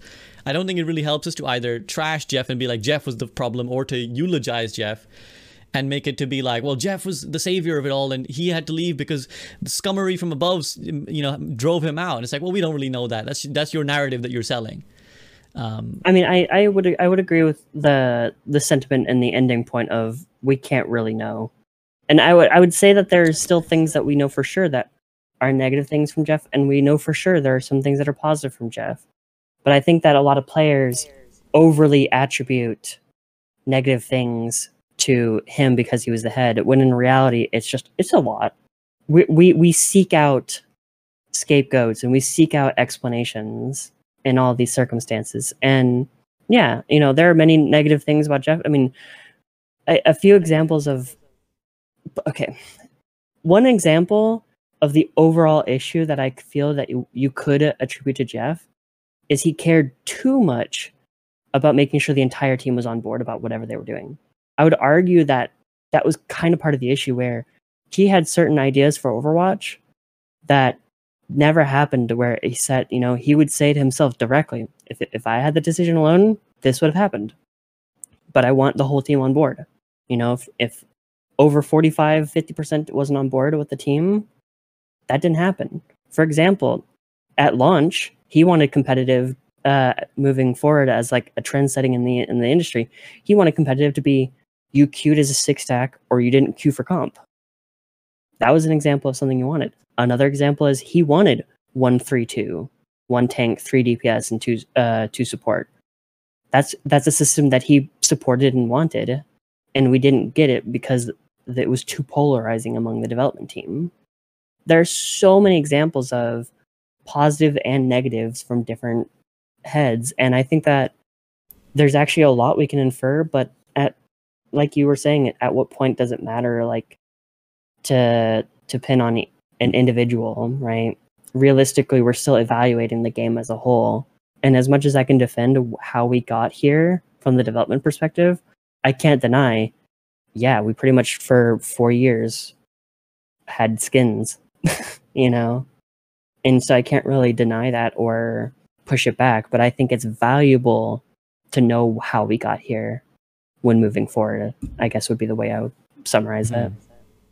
That's fair. Dan, welcome back, by the way. Sorry. Am I good now? Yeah, you're I think perfect. so. Your camera's been good. I've been staring at it with lustful eyes for quite a while. Now, so I know you left around the discussion of sort of what Evie had framed as like bringing the sort of fairness to it, and sort of Overwatch trying to be like an industry leader. Do you have any sort of thoughts on what you want to share on that, or just anything you've heard since you got back in? I just want to say, like, when Overwatch did come out, I think there was a lot of free-to-play games that were doing, you start the game, you play for free, then you have to unlock stuff, then you have to, get a battle pass to get skins. At that time, I did not like those games because I was so used to just buying a box. Like, we gotta think about like how much games have changed over like the last 10 years. Like, I was still a box game guy back then. I love the box games. You just buy the game, you go, you've got everything. And like, it's one of the main reasons why I never got into League of Legends. It was like, I don't actually want to spend the time to unlock these heroes. It annoys me. Why can't I just buy the game and play it? So when Overwatch came out, I actually loved that I could just buy the game and they weren't doing anything that would be considered scummy in terms of like hiding heroes behind paywalls and stuff like that. You could just get it and play. Because I think even in Heroes of the Storm, like, you had to get a hero, and then you have to play that hero to unlock skills on that hero. And I was like, that is annoying. Even though I really like Heroes of the Storm, that's annoying. So I do think originally Overwatch was like this game that was just built, and it was like very fair from the consumer perspective. And we've grown to love that over, since it's been out and we've been playing it. So I think if they can bring some of that back and not completely cave to just like, we're going to copy everyone else because we were falling behind, obviously they have to do things to come back. Overwatch was going downhill in terms of content and stuff. So they got to do some stuff. But I think Eevee's idea of like being able to get the battle pass, save it, do it when you want to do it, like would be a huge step. Like just that minor thing would be like a huge step from the consumer eyes of being like, oh, okay, so Blizzard still do care about making this game as fair as possible while still trying to make as much money as possible for themselves so they can continue to produce stuff. And like if they can come up with ideas like that that are very consumer friendly, that would be really, really nice. Yeah, I really agree. And I kind of want to add to that as well, which is that I think there's a lot of goodwill gestures that could be done. I think the battle pass thing is one. And I think that in many ways, I think Blizzard should do them. I don't get to make decisions, sadly. But if I could tell someone at Blizzard, I'd be like, I think now is the time to make a lot of goodwill gestures, because for many various reasons, including stuff out of their control and, lawsuits and all that, there isn't a lot of goodwill for Blizzard right now. And so it might be the case that they do need to take less of a financial gain for more of a goodwill gain in the short term. But of course, it's easy for me to say that, who doesn't have to pay the bills for all the developers, right? So it's easy for us to again be like, give us these things, these things, but we don't actually have to pay the checks at the end of the day. So I don't know what's going on behind the scenes. I think they should do more goodwill stuff. I think another good example would be and an issue I want to get to in a bit as well is that obviously the servers have been really borked for a while and people haven't gotten to play. And I think a good step from their part would be to give everyone either an XP boost on the battle pass or some free levels on the battle pass right now, in lieu of the fact that so many people were looking forward to the release on Tuesday. And we're they'd set themselves to be able to grind this game. And maybe some people paid for the Watchpoint pack or the Battle Pass with the expectancy of like, I'm going to grind these couple days. And they've been robbed of those days by the queue time issues. And of course, as we'll get to again, the DDoS is out of their control. But again, it's like one of those things, but they don't have to. They don't have to give people free levels. But wouldn't it be nice? Like, wouldn't it spread some of that goodwill if they did? Because I think everyone would be like, that's nice.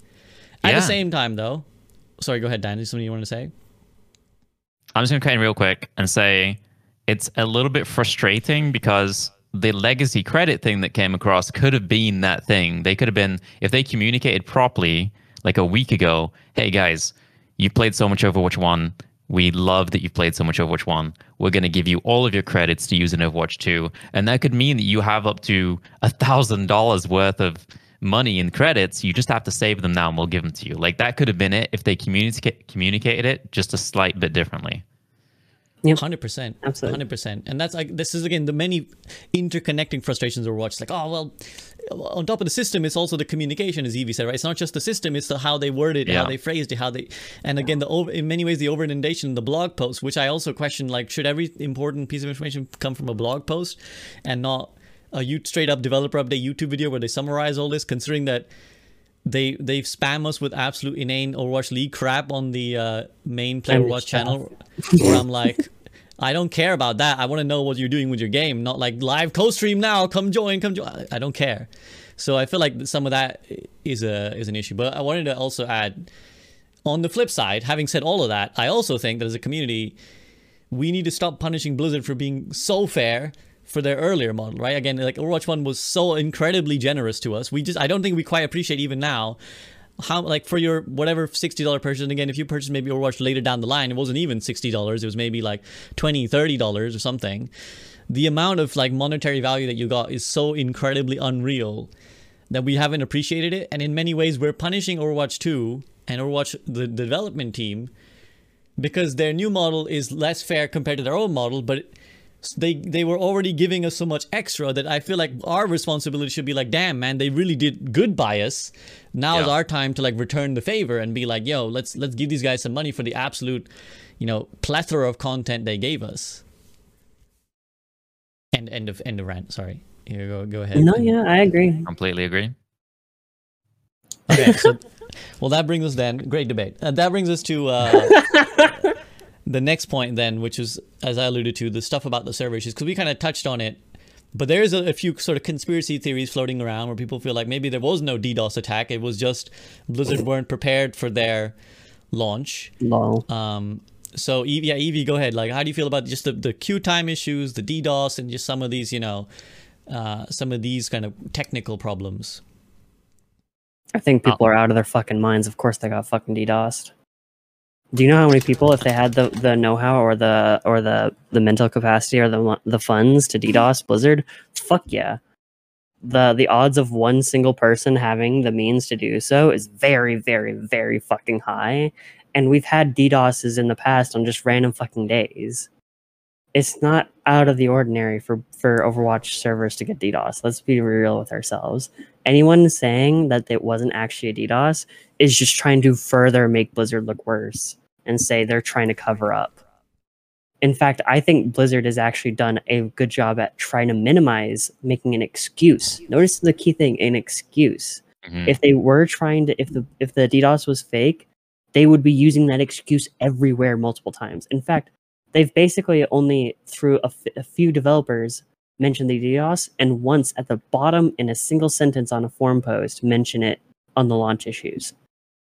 If it was them trying to make a gigantic excuse, it would be everywhere on their socials or something like that. Like, people are out of their minds. Let's be real here, and I don't think we should even entertain that possibility any further, frankly. Yeah, I agree with Evie. I'm not much of a tinfoil hat guy myself, but I think it's pretty common for this sort of thing to happen. I don't think Blizzard is lying about there being a DDoS. I don't think it's just them trying to lie, and they were secretly not prepared. I'm not surprised there was a DDoS attack. It's happened to multiple games. We've had it on Overwatch before. It just sucks. It really, really sucks. It happened on the launch day. Obviously, that's when it was planned for whoever did it. Yeah, it sucks. It kind of made Blizzard look bad that day, and everyone got a bad first impression. But yeah, I mean, I haven't had any issues though today. I think it's all been taken care of, right? Is anyone else still having login issues? I had a queue of like 100 people I have to wait through, but I was in under a minute. I've been very lucky anyway, like the last 3 days. But there's definitely still some issues. It's 100% better today, but like there's still people coming to my chat being like, I can't get in, I can't play, I don't have my items. So like it still exists. It's still ongoing. Yeah. It's definitely a very rough launch of Overwatch 2 because we're like, this is exactly 3 days after launch. We're whatever 48 plus 24 is. Yeah, and I think like if we're actually honest with ourselves, this launch has been actually really fucking impressive. Like there's a lot happening, a lot of moving parts, a lot of people wanting to come back, a lot of people wanting to try it again. The fact that Reminder, while it has been a more gradual thing over the past like year or so, this is a global game, cross-play, cross servers. It is now you automatically connects you to the right servers. It is now, instead of every single platform, it is input based. All the console players are playing together. All the keyboard and mouse players are playing together. There's a lot that went right. I think one Cosmetics thing that to they're remember. trying to transfer your cosmetics. Go ahead, Dan. Oh yeah. Yeah, I think one thing. Account integration. Yeah. Yeah. One thing to remember is that like it's not just a new game that has crossplay and is on all platforms. It's transferring from the old game and adjusting to crossplay. Like moving those databases forward is a lot harder than releasing a fresh game that has fresh databases. Like if you want to extend those servers to deal with things, you have to get a new server and you have to get those databases replicated across those servers. Like it is not easy on that scale at all, especially when you get DDoSed. Yeah, and I think as well, like whether you believe in the conspiracy or not, I think at the end of the day, again, my message always seems to be is like human empathy. Like I know so many. I've like met a lot of the devs, and I know that triggers chill alarm bells in people's minds. But like I've met the devs, and you gotta also take a feel for them for a second, where it's like they've been waiting for years, literally years, for this moment. And it's been shit on for them as well. Like, as much as we've been looking forward to Overwatch 2 and we've been desperate to play, like, these are people who have been making this game behind the scenes for like years at a point in time.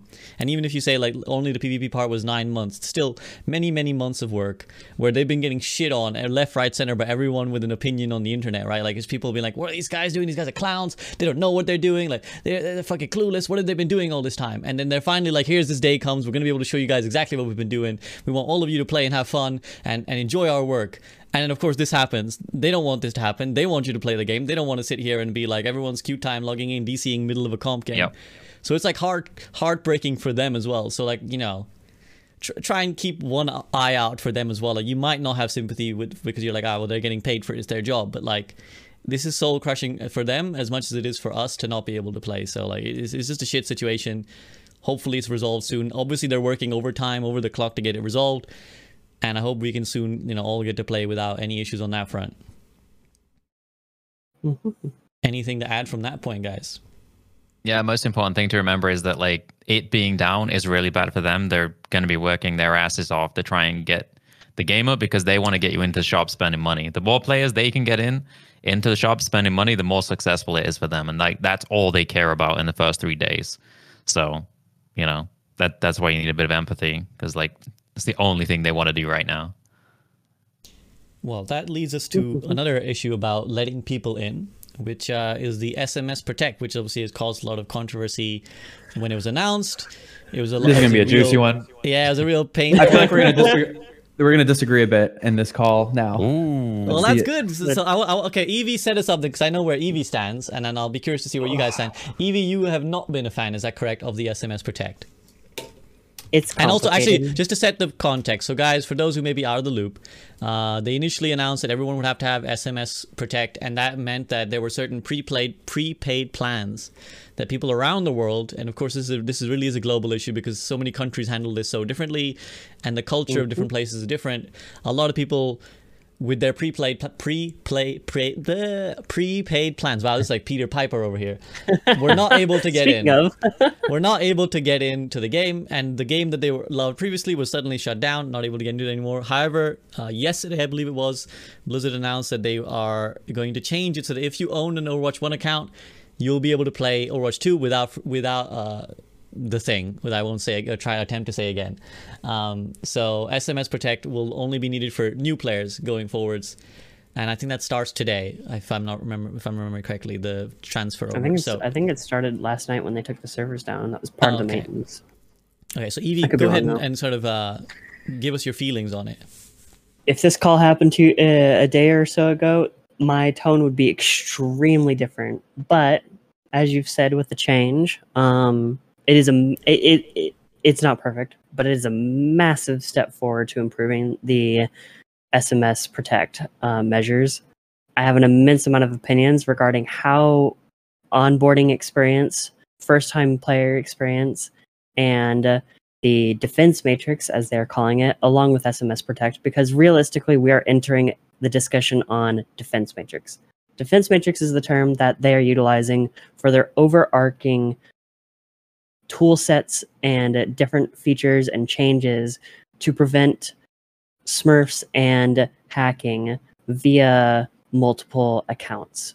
And so the reason why that's important is part of my complaints as well is that a lot of this was not communicated on the onboarding of first-time player experience, SMS Protect, etc., where these are things that are fundamental that every player is going to have to interact with, but were crammed into the defense matrix article because from the developer point of view, they are part of the defense matrix, where these are all features that come together to solve an overarching issue, right?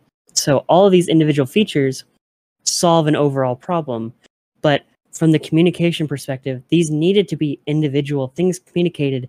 Hey, day one, here's what to expect as a new player, and day one, here's what to expect as an existing player. We didn't properly get that. We kind of did. We had a post that did cover some of this, but it should have been, here's a post on what everything you should know about as a new player, and here's a post for everything you should know as an existing player. But we kind of had to piecemeal some of these issues and knowledge from articles that, frankly, most people shouldn't have to read the Defense Matrix article. You know, that should be a bonus for people who care, or people who want to know that they're playing a game that is protecting them. But that's not the type of article that was being conveyed of, like, that's not the type of thing that the average player should have to read in order to know what they're expecting. So then we get back to SMS, where before the change, flat out, no matter what platform, and that's an important one a lot of PC players forget, no matter the platform, you now need a Battle.net account. If you're playing on Switch, you need a Battle.net account. And now, no matter the platform, you needed or if you're a new player, no matter the platform, you also need a valid phone number. Valid being a pivotal word, being that depending on your phone plan, on if it's prepaid, the region, on how those regions interact with those numbers, and also just databases of numbers. For those who don't know, any number is tied to a data set of numbers for how that provider works. Say Google Voice numbers, I'm pretty certain don't work because those are Google Voice numbers. A number isn't just a number. Those numbers are associated with services. And so services that give you free numbers are not going to be available to be used for the SMS Protect in order to protect. Now, the change we got was enabling, I believe it was sometime in June of 2021, as long as somebody has logged in before that time, they have an account that does not need SMS Protect enabled in order to play. That means a lot of different things for a lot of different people, and now we're in this situation where if you want to play with a friend for free and you're an existing player, you might not need the number, but now your friend does. And you know, that was one of my key issues, that this would be my explanation right now would be a lot more heated if we did not get the change, because it locked out paying players who bought the Watchpoint pack, who bought Overwatch 1, who have been playing for years, paying customers, from playing the game because they're too poor to have a phone number. It was cutting out an immense amount of the player base, and still is. It's just far narrower of a subset of people. It's still an issue.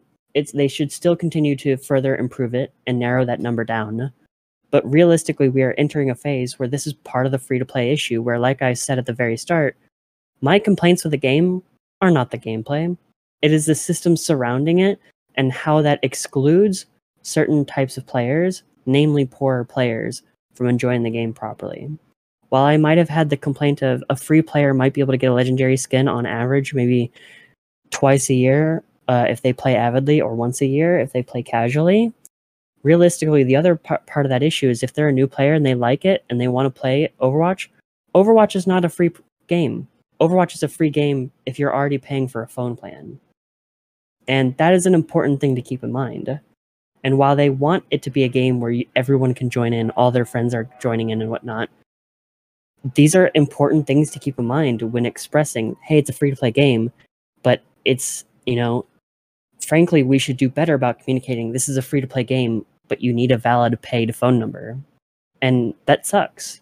But it's kind of the overarching issues of all of these systems intertwining, where for both good, they're trying to protect players, bad, where it's that protecting players is fucking over a lot of players. And I think as a whole, personally speaking, I think that they should require SMS Protect exclusively for competitive. Because if we're real with ourselves, that is the vast majority of bad actors' focus, is competitive. Which is then a subset of a lot of those bad actors are focusing on either they just want a higher SR or they want to ruin streamers' matches. If we're honest with ourselves, our existence as streamers hurts a lot of casual players because of those bad actors targeting us. And so with all that being said, I think we need to enter a situation where it is not required to have a number to play Overwatch. It is required to have a number for the things that they're trying to protect.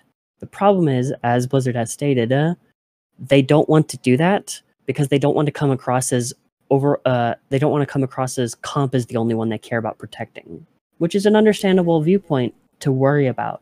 They don't want to seem that they're playing favorites with competitive players, where, you know, the realism is cheaters will participate in quick play even with SMS Protect, but also without it. And not just quick play as well, or not just cheaters as well, but also just if their whole defense matrix system is tied around curbing toxicity and any bad behavior. So yes, abusive exactly. chat and just people being bad people. That also then, when you're attaching SMS to it, that makes it so even if they're being banned because of quick play actions, they can't just get back in on a new account.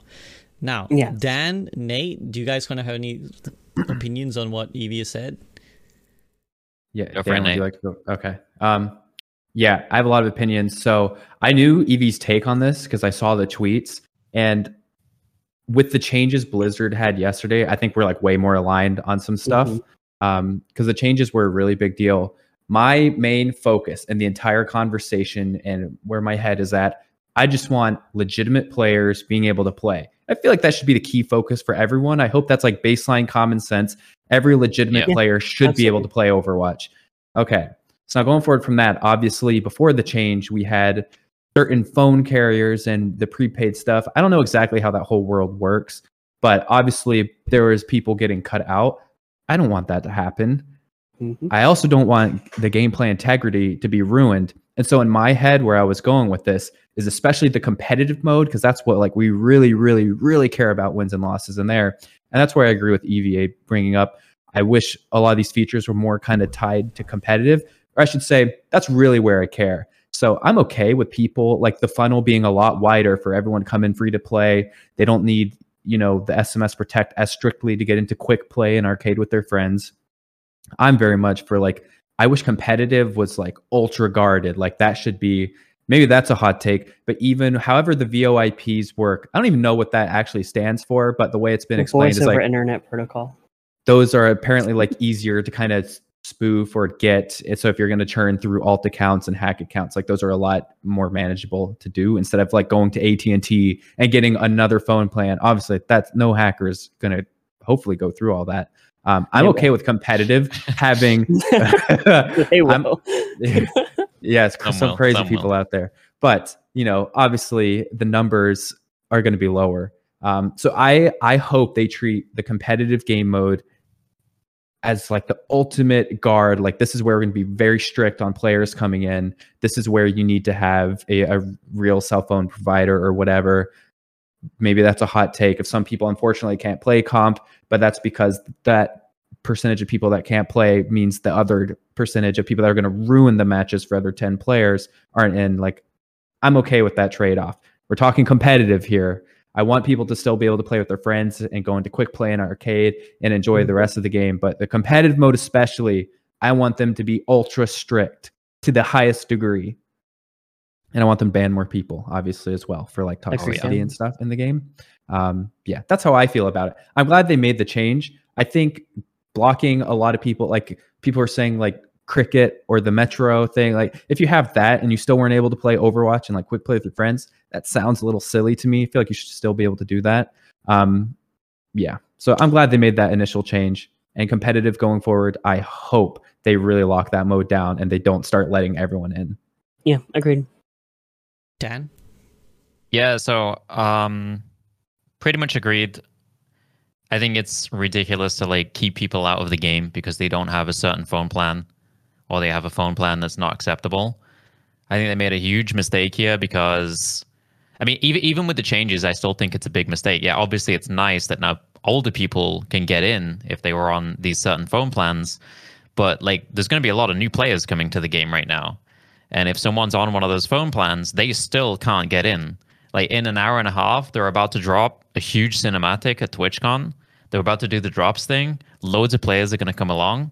And like some of those players are going to have phone plans where they cannot play. And that is really bad for the game. So, in the same vein as like loosening it up, so it's only on comp, I think they need to loosen it up massively right now. Like just let all of those phone plans in and then tighten it up over time. Because right now is the most important time for them to let people in. And like over time, like maybe in a few months down the line, it's like, oh, we can start, working on dealing with this phone carrier that's got a lot of fake numbers coming from LA. We get rid of Google Voice. But for now, you just let everybody in because it's super important to just let people play. So I want to play devil's advocate here a little bit. I think there's two potential possibilities here. Either Blizzard are grossly incompetent, or they know something we don't. Because there's no way they didn't do their market research to know exactly how many people this would affect, right? This a decision like this wasn't just made out of thin air. And the problem is when we talk about stuff like this, I find that whatever decision a game makes, people are always upset with the opposite, which is that when we announced free to play, people were like, well, this is Smurf Town now, isn't it? This is fucking cheaters everywhere. Cheaters going to be in my comp game, alt accounts in my alt. People were just, people were like, this is going to be horrible for the game. I remember so many people coming into my chat be like, oh, if free to play is going to make our games a ruin now. And so they're like, well, we're going to try and protect that. We're going to add this measure. And any measure you add will always bar some legitimate people, right? There's no way of adding a protective measure that doesn't bar some legitimate people. Otherwise, again, how would it prevent hackers from just making a new account? So clearly Blizzard somewhere have done their market research, and their blog post said, this is industry standard. We've kind of seen it. We know how this works. And from having spoken to the devs, they do tend to have like a lot more in-depth figures than what we know about like how many people are doing what. Mm-hmm. So my guess is that they looked at that number and were like, okay, well, 10% of our potential player base is going to lose out. Because this is why I think they haven't extended the SMS Protect to new players, because they're just trying to stop old players being pissed off. They still believe that whatever number of people are going to be sacrificed by the SMS Protect is enough of a loss that they're happy to take in favor of making the entire game system more stable and more fair and more like have better integrity. Because again, quick play does matter to people, arcade does matter to people. They want to ban all these people, they want to protect all this stuff. So clearly I think that's what's going on here. I think they don't actually agree with us that this is stopping a huge market of people. I don't know. I genuinely don't know. I can sit here and be like, this really sounds like it's an anti-poor person measure and this sounds really dystopian. But I have no idea what percentage of people is actually stopping. And I'm assuming Blizzard do. So either it's gross incompetence and they have no idea, or they've vastly underestimated how many people are being blocked by this, or they just know something we don't and that's why they've gone with this. That's how I see it. I don't think it's incompetence. Definitely not that. And I completely agree with you that they still believe in the system. And I believe that, for stuff like, the cricket thing, I don't know which services it was, but there's some legitimate phone providers that have gotten cut out from this. Like they're going to work on getting those involved eventually, which is why I'm saying, you loosen it up now when we have this big wave of legitimate new players coming in.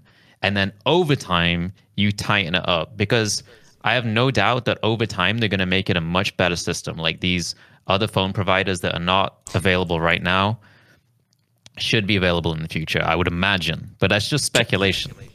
Can I respond to counterpoint to that, which is that not potentially baiting someone into buying the game and then later being locked out? As opposed to locking them out now, that's true. Like buying like a battle pass something and then locking them out later, versus, okay, well, you can't come in now, but you can come in later, especially considering we know this isn't even the final version of the game. We know the real stuff is coming. So is it not better to like bring them in later and then, keep them out for now rather than baiting them? I would say, yeah, I agree with that. So it's a difficult situation for sure to deal with like a free to play game and, keeping the cheaters and the Smurfs out. I don't know. I like tough. You say, like it's more complicated than it looks, because you've just shut down my idea pretty much. I didn't mean to. I apologize. I just no. It's good. It's good. It's good. Nate, Evie, any sort of further thoughts? Well, I have another thing to add to it is obviously we wouldn't need this in the first place if there were better systems in place to detect actual problem makers in the community that are cheating, hacking, whatever, and they could be removed. Improved. Yeah, I mean that's part of my complaint. One of the things on my list that I think is we've had slight clarification since I wrote it, but this is a good time to mention that they have actually pausing. Were all three of you not part of the Creator Summit? Just so I know who knows what here. I was not. No, you're all right. Okay, so. Do you want to do a rundown of some things, SVB, or do you want me to? Yeah, go ahead. You started. Go for it. Okay, so there's a lot of things improved, and that while all these things are also public, just having it directly explained from the devs in a panel-esque form, we know a lot. The creators know a lot of details who were at that summit in order to explain some of these systems. There's many of them. They've been basically training a from the ground up AI for years now.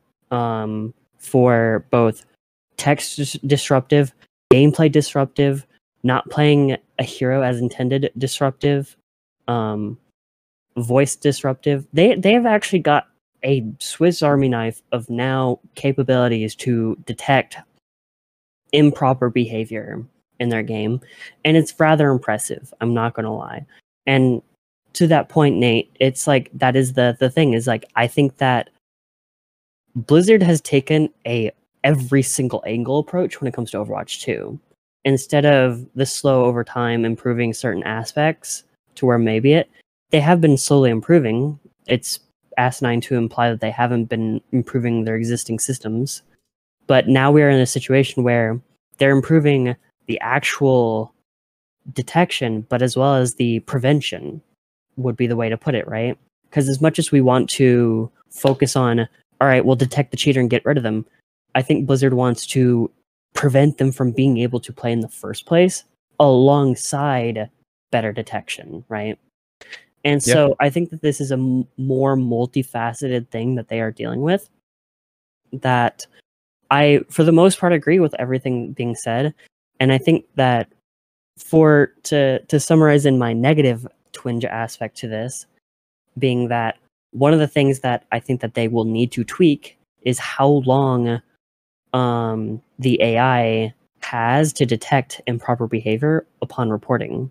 Because while I have had clarification that the window is wider than they first made it seem, the implication is still, if someone, in my case, if somebody calls me a tranny, they expect me to stop mid-fight and go report them so the AI has as accurate as possible moment to know where to report.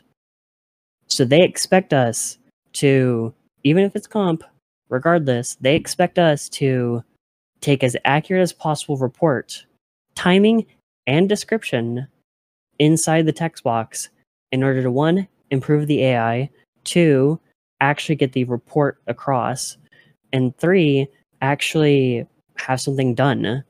Because right now, as it seems, if we report, how many times have you had someone do something shitty to you, you get off for the night, and then the next day you're like, you know what? Yeah, I should report that person. And they're in your recent player list and you go and report them, right? For a lot of us, those bad moments are pretty memorable and we can make a pretty accurate description and report that person.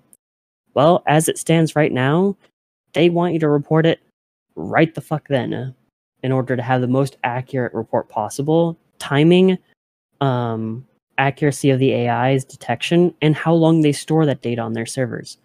That's my current main complaint with that thing, where I think it's very unfair to make a player receive toxicity and expect them to further put themselves at a disadvantage just to get a report across, when really that should be on them to make it as easily as possible accessible to have an accurate report, and not put on the player to put themselves at a further disadvantage when they're already having a poor experience. Like if they're put in the position in the first place where they need a report, you shouldn't be telling them to further put themselves in a poorer position if they want justice.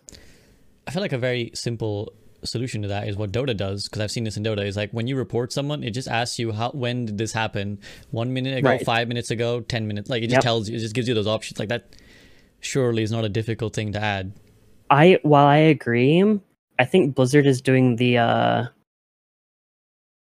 expect your players to have no fucking clue what they're looking at approach, as Blizzard is constantly doing, which I can go on an entire other tangent about. But I think they're trying to keep it as simple as possible, which is why we only have report, and we have like 5 preset options, which covers just about any bad behavior. And then you can maybe do a description and send, where most people don't put that description, right? So I think they're trying to narrow it down. I'm sure in the report system, even adding one more selection would be an entire process of months of research and development.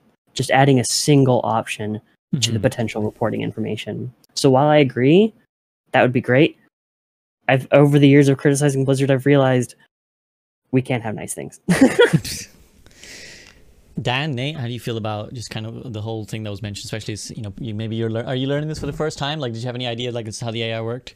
I had no idea, but I had no idea the extent of it. Like, I thought it was just taking the voice, translating it to text, and then analyzing that. I didn't realize it went so deep as to, maybe they're detecting, what the character is doing at that moment in time. Yep. But as Which someone I who's can learning, expand on that moment to before you Yeah. further give that opinion. Right. So one thing that's interesting is like not only can they detect when you're like standing still, looking Mhm. around, they can detect when you're like backing up or staying in spawn. They can detect all these different types of things. One of the things that they were also pretty impressively describing is they can tell intonations and expression in voice. Yep. So like saying a curse word, but saying it a certain way excitedly can be very different to the AI than saying it derogatorily if somebody else talked previously shortly before. They can detect all of those angles. And so it's fairly impressive, but over time we have to do as best as we can with reports to Mhm. further it knowing Yeah. what is actually. Sorry, continue. So as someone who's learning software development and programming, this is very interesting to me, and I've got like a big interest in AI and machine learning. Mhm. And it's completely understandable as to why they want that report instantly, because like you want to feed the machine learning algorithm Mhm. that small specific point of time so it doesn't get like confused with the rest of the information. I think SVB's idea is the best. You put up the report screen and then you have like a slider or something. It's like it happened at this moment. Because I understand why you can't just get to the end of the game, report. Like it's going to have to look through the entire game, and that's not going to work for a machine learning algorithm until we're like 5 to 10 years in the future, and it can just detect that. So I get why it needs that small moment, but it does sound a bit ridiculous that you're mid fight, you have to stop, because then you could be reported. Right, Yeah. exactly. You're going to get reported for reporting someone if someone decides to be, a really bad actor, and it's going to detect you as standing still in the middle of a fight doing absolutely nothing. So it definitely sounds like there needs to be a system where you can just pick the time and you can just do it either when you die or at the end of the game. Nate? Yeah, I knew a little bit about the systems. I didn't know that it would detect the different intonations of your voice. Like if you're saying cursor, I didn't know it was that crazy. But I knew they AI were always like, is. AI always is Yeah. that crazy. I knew they were like really rolling out some new systems that for the space especially, and obviously I just hope it works. That's all I have to say about that. This is another area though where again that same gripe comes up where I was there at the summit and I heard all of this, but I have not spoken about it publicly because I was like, well, NDA and I'm scared and I don't want to get sued, and Jose Mourinho, I prefer not to speak. But it's clearly like you guys are like, damn, that's a lot, that's really impressive. And I get the general reception is what we had at the summit, which is like, whoa, that's really cool. I mean, a little bit dystopian, but really cool. And it seems like going to do a lot to shut down bad actors. And yet it doesn't feel like that's been really publicly talked about. Now I assumed it was because they didn't want maybe the general public to know too much about the ins and outs so they can't exploit it. But like, I feel like they should be beating this from the rooftops, just being like, our AI is really good, it's really going to shut down all the stuff that you guys hate. And like, again, that stuff that gives you confidence that Blizzard are doing the right things, as opposed to being like, what I gather the current perception is, oh, it's just another flimsy report system that, isn't going to shut down too many people. And it's just, they just say they're going to stop it, but it's not really going to do it. I would say that the public perception is what I had. And like, I know about programming and AI. My perception was that it'll record the voice logs, translate to text, and then it will just scan that text for, bad words and, other things that they might want to look at, kind of like how it does with text chat now. I mean, but it sounds way more intense, which is really if cool. we're honest with ourselves, based on that AI, there's probably like IDs to certain curse words and IDs to what it detected. And so it's probably not literally translating every single word into text, but rather recording points of interest of... Yeah, so it's probably doing something along those lines, and that the detection will probably detect what type of word and how it was said, and then put down potentially put down a code for what it was, and then if somebody pulls it up, it would be a translated information, right? Yeah. So that's how I would infer it works. And if I can real quick also on your point, SVB, to my perception, a lot of this was described to us so we can describe best to the audience what we've learned and how to best educate players, because as much as they are saying themselves, we are learning all the details. And while certain things are NDA'd for very specific things, like there's a couple of numbers you can probably think of that we were shown in that presentation that we cannot talk about, right? But there are things that are described to us on how they work that while we can't get too into details on, like, say, anti-cheat, right?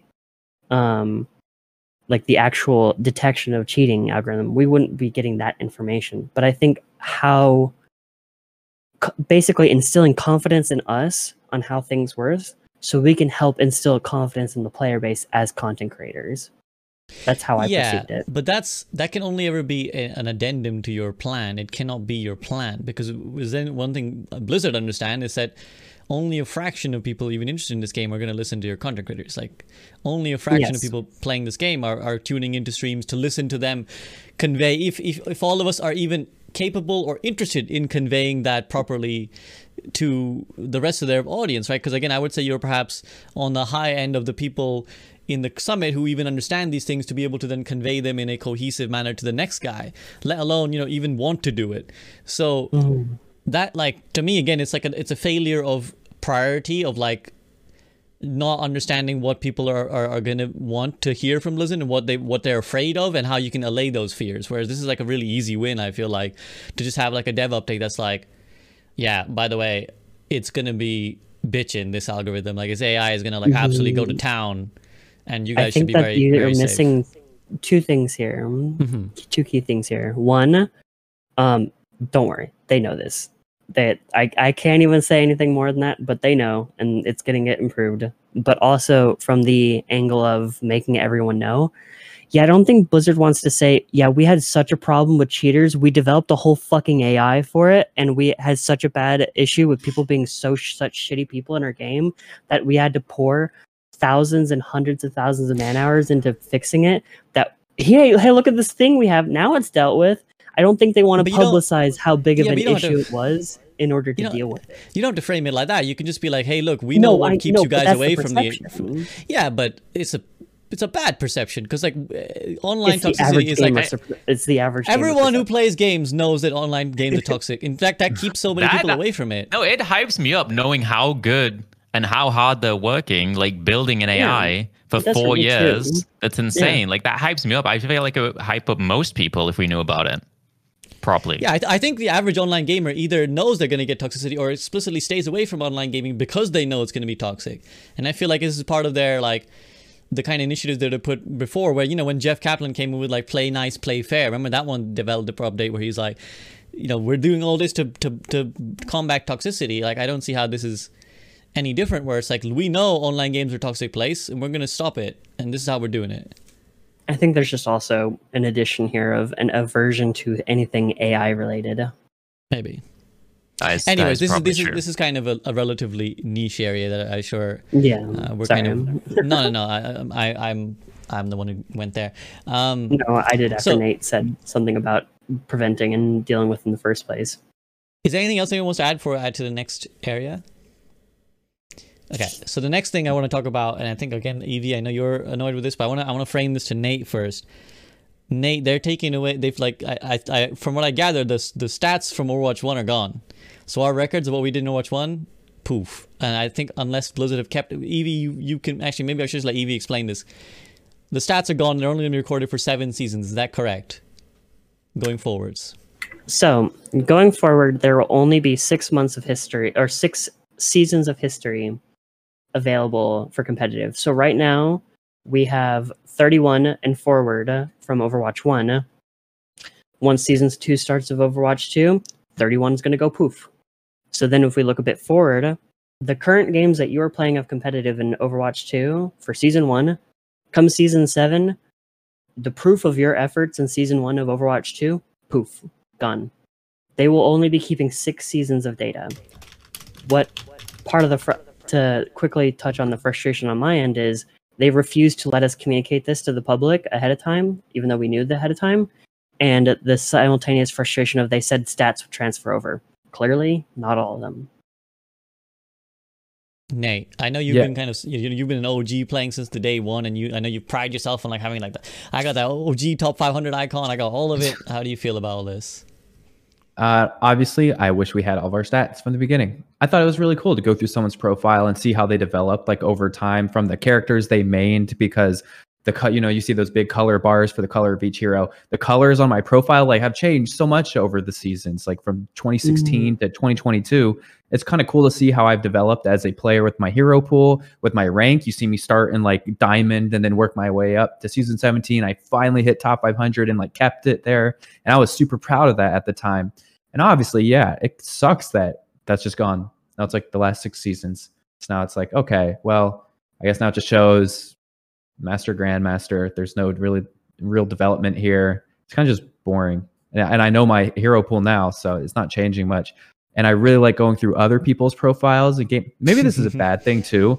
At the start of every match, I'm always going through people's profiles. Like, what do they play? Okay, who's on my team? What are their mains? Let me make sure no one's playing a hero that they have like 0 time on. Okay, let's look at the other team. Like, I'm on tank. The first thing I do each game, I look at the other team's tank and I'm like, what am I going to expect to play against? And I'm already going to make a hero decision off that sometimes. That's why I really like it when people have their profiles public. So it's almost like a competitive advantage at a certain point. It's like when I see, oh, they're going to be playing Doomfist and Junker Queen only, like, okay, I guess we're going to win this game. I'm just going to go Zarya or D.Va and it's going to be a bloodbath. But I think it really sucks. Now, the big thing, I know we have our resident Dota enjoyer SVB here as well. In the League of Legends community, and I don't know if Dota has this as well, League of Legends has like all of these amazing stats. I'm sure Dota has it. Huge stats that track back like for forever. Websites that are like dedicated to tracking everything and know everything. Overwatch has like nothing like this. We had, was it called like Overbuff or something? And it was pretty stuffed. Yeah. Okay. And that's like going way back. I don't know if anyone even uses that stuff anymore, but I wish we had an Overwatch version of that. Like, I'm okay if Blizzard wants to take this out of our game client. Okay. At least give us a website we can go look at this and like have more detailed stuff in a breakdown. Oh gosh, even Halo was doing this with like Halo Reach, back in the Xbox 360 days. We had ways to look at our profiles and everything over time, and we could always look back. I wish we had some sort of website, a portal to look at our stuff as a player, at least if they're going to take the stats out of the client. Yeah, we need it. Like someone said in the chat, the API, that's the word. There's some API that people could build off of and see the entire database, and we could have our profile seen. That really sucks that they took away our stats. I don't like that. Before I go, Dan. Oh, go ahead. Yeah, I was going to say Dan. Oh, you telling me to go? Sorry, I thought you were going to cut in. Yeah. Go. Yeah, it does suck. There's no API. Like almost every multiplayer game, I think every multiplayer game has that now. Every like big competitive multiplayer game, and like what that means is like there's basically no easy connection for developers of like websites to get the stats from the game. They have to like web crawl the website, and it's an absolute nightmare. So it's a pain in the butt to make a website that tracks Overwatch stats, and it's impossible with private profiles. That would be great if they had that. I don't know why they don't do it. But yeah, that would be fantastic. As for losing the stats, it sucks. I think the bigger pain point is no communication. Again, it's like, okay, we're gonna lose the stats. But if you let me know a month beforehand, like if I wanted to keep my stats, because for me, I've been trying to get good at support, and I'm going to be honest, it took me a long time to get good at support. I found DPS way easier. And when I hit top 500s, like 2 weeks ago or something, I literally went back through my profile, like 12 seasons. I'm like, 12 seasons ago, I was plat. And then I went through, and it's like this slow climb all the way up to top 500. And now I just found out that I lost it all. Mm-hmm. And it's like, I actually would have liked to have saved that because it was kind of cool. So if they told me a month before they deleted it, I could have just, taken some pictures, maybe chucked it in a spreadsheet. And, most people wouldn't have done that. So I guess that's why they didn't do it. And they didn't want the negative press around it. But it's one of those bad will things, it's just kind of a sneaky thing that they've done. And it just takes away from it a bit. Yeah, I mean, in fact, let's let Evie go first, and then I can kind of chime in. Evie. I'm you've might have been able to notice I'm intentionally patient on this one because I have a lot of things to say that I don't want to then change what you're saying. So I want to hear you first before I cap off this. I was just gonna add two things, which because Nate brought up Dota. Just as I like what I really enjoyed in my break from Overwatch was this dancing through some other games and seeing all the different things that they do, so that I can come back to Overwatch and really bring that context to like this is what other games do, by the way. Or what Dota does also store stats. In fact, Dota will tell like at the start of a game, Dota like highlights one player on each team and gives like 3 really key stats from them that it kind of generates itself, and some of them will be like, this person first played a game 12 years ago, and since then they've won 1,355 games and lost 774 games. Like literally, it will tell you like that kind of like level of stuff. Now, what I could say, I don't know what the reasoning is. I don't know if finance or some level of it of like maintaining these stats. One thing that Dota does is has a thing called Dota Plus, which I think something Overwatch should consider as well, because I know Overwatch and the developers in general are very afraid of the idea of like stats in the game or just like inundating the game with stats. And I think that's I disagree with it, but I can understand with it on a casual player level. But you're also then denying the people who do want it. And so I think something like a Dota Plus or a Overwatch Stats Plus could be great, which is where in Dota Plus, you basically pay a subscription of like another $5 a month or whatever. And it gives you a bunch of additional helpful stats. Now, some might say it's like a pay to win, but it's really not when I explain it. So basically, like at the start of the Dota Select screen, for example, it has a track of like what the win rates are for each hero in your rank. So when you're picking, it'll start to suggest, hey, this guy has really better win rate against the comp that they're running and synergizes with your comp. So it kind of starts softly prodding, or don't pick this guy, he's bad with this comp.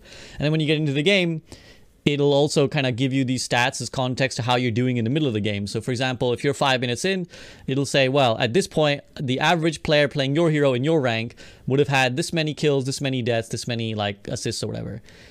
Now, again, someone might be like, pay to win, but like, those are all stats that you could kind of roughly have track of. An external website could do it, or like any sort of guide could tell you all these things, right? This is what you should aim for at this amount of time.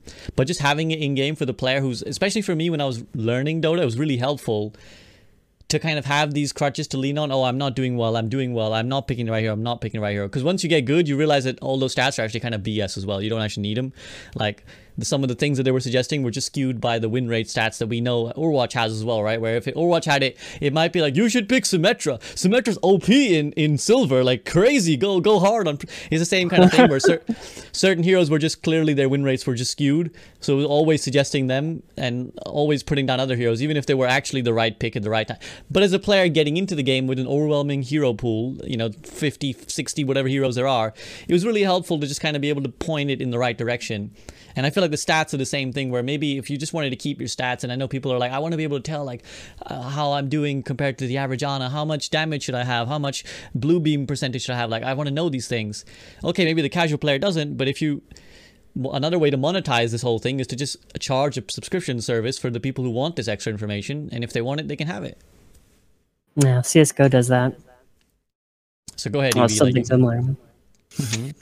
Oh boy, here we go. Because this is one of the biggest things I was heated about.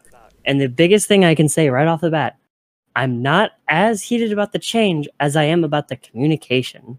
And the fact that I was told by developers and basically being like, you're under NDA for a reason. I'm just like, fam, what the fuck? You're not letting me warn people. Let me tell people to record their shit. It shouldn't be that hard. But then it's like, cool, so now we're at launch and it's gone. All right, so now let's get into it. Can you, I think, SVB, you kind of alluded to it, and kind of Nate as well. The issue, it's data. It's lots of fucking data. Lots of fucking storage data. Holy fuck, it's so much data. That's pretty much the only reason why we're here, is just the just vast amount of data that they have to record and keep up to date and have available tangibly in their system. Right. For some of the OGs who pay attention to stats, you probably seen a couple times where stats end up showing, oh my God, what do you mean 9 trillion healing in season 12? Oh, it's some bug or something, right? It's something like that of like, there's some upkeep here. There's some bugging. And it's like there is genuine reasons why they would change this, but the communication frustrates me most. So then we get into third-party sites. Well, Overwatch, like was mentioned, the site crawling. Realistically, Overwatch has only had certain sites actually pay attention to the data, because it looks at profiles and what's available. For those who don't know, most people don't. There's actually a surprising amount of data available of your profile on the Overwatch website. If you pull up a player's profile, you can get pretty much all the stats. And then so a site like Overbuff, what it does is it takes snapshots of your profile that's available on the site. And that's why Overbuff, I know the person who runs it. I love them, but let's be honest with ourselves, to no fault of their own, when private profiles came out, Overbuff went to shit because they just can't record the data. When private profiles if there's no API to begin with and private profiles become a thing, there's no way to get the information, and there's only so much they can do as a third-party service to get that information for how players are performing. So then further, with that being said, there's not a lot that they can do with the API, because also, I mean, there is a lot they could do, but also there's the aspect of it takes money to maintain and upkeep and pay for server fees of maintaining an API. It's not cheap. And so that would have to be a conscious effort from the development team to be like, hey, this is worth the cost for the benefit of this to the player, right? And then that's where CSGO comes in, where CSGO also has, for like long-term replays of matches and stats and stuff, I think it's like $3 a month for all of that. I think. I don't actually know intimately, but that's from what it seems like. And so we get into this situation where, yeah, it's one thing to be like, well, damn, I guess they're only going to keep data for 6 seasons. The fact that it's not communicated at all, even after launch. Someone playing Season 1 right now does not know that come Season 7, their Season 1 data is going to go poof. And the thing that further frustrates me, but is not the key thing, the communication is still the key thing, is that they did not see this as an issue until I started getting heated about it privately. Was like, this is an issue? And I'm like, you're goddamn right it's an issue. People care about their stats. People care about the history. They've poured all their effort in this game. All they have to show for that effort is stats, right? We've poured thousands of hours of our time into playing this video game, and what we have to show for it is our stats, right? That's realistically what we have to show for it. There's other angles of people saying, what you have to show for it is your current capabilities, your current hero pool, like Nate said, right? You know what your current capabilities and hero pools are.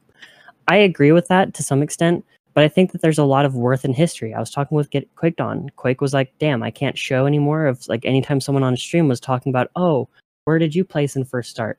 And I can whip open my profile and show them, damn, look, I started in silver. Oh, I went to gold. Oh, I'm in diamond. And oh, here's when I got the GM. Like showing them that history.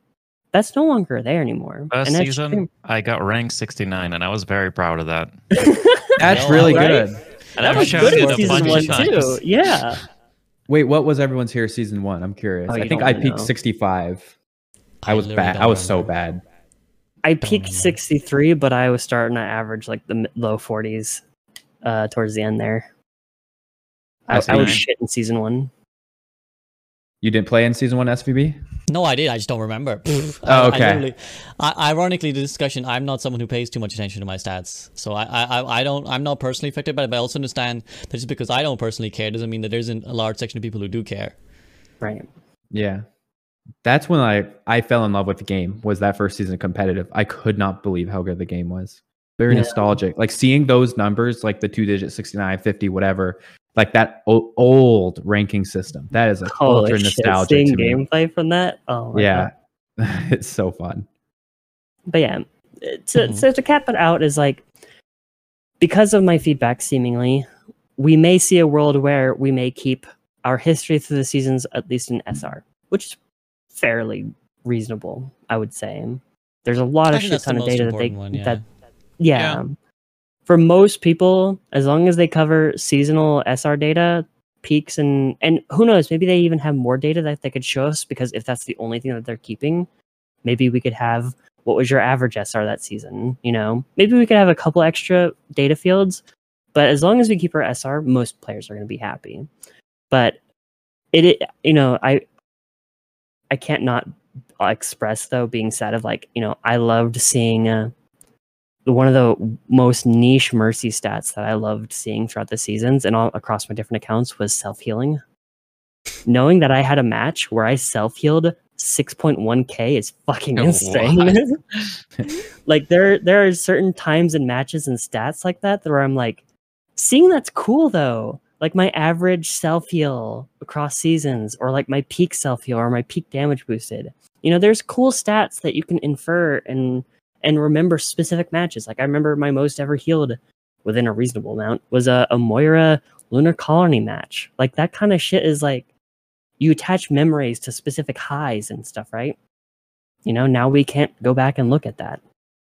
Yeah, and I guess it's one of those things where it's like the business aspect says, well, what's that worth? It's not worth shit. But right, it's another one of those areas where it's like, well, but goodwill is worth something, and then, you know, maybe just having the players, especially because we are, you know, there was so much of like, say goodbye to Overwatch 1, and, you know, it's see you on the other side and all this. Like part of that is the nostalgia and the moments that you took from Overwatch 1 into Overwatch 2. So I guess it would have all been a nice way to take that with you as well. Like, oh, I remember that moment in that season.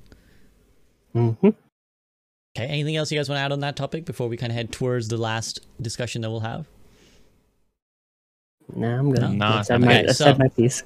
So we've kind of, ironically, in a podcast about a game, we haven't really actually spoken much about the game.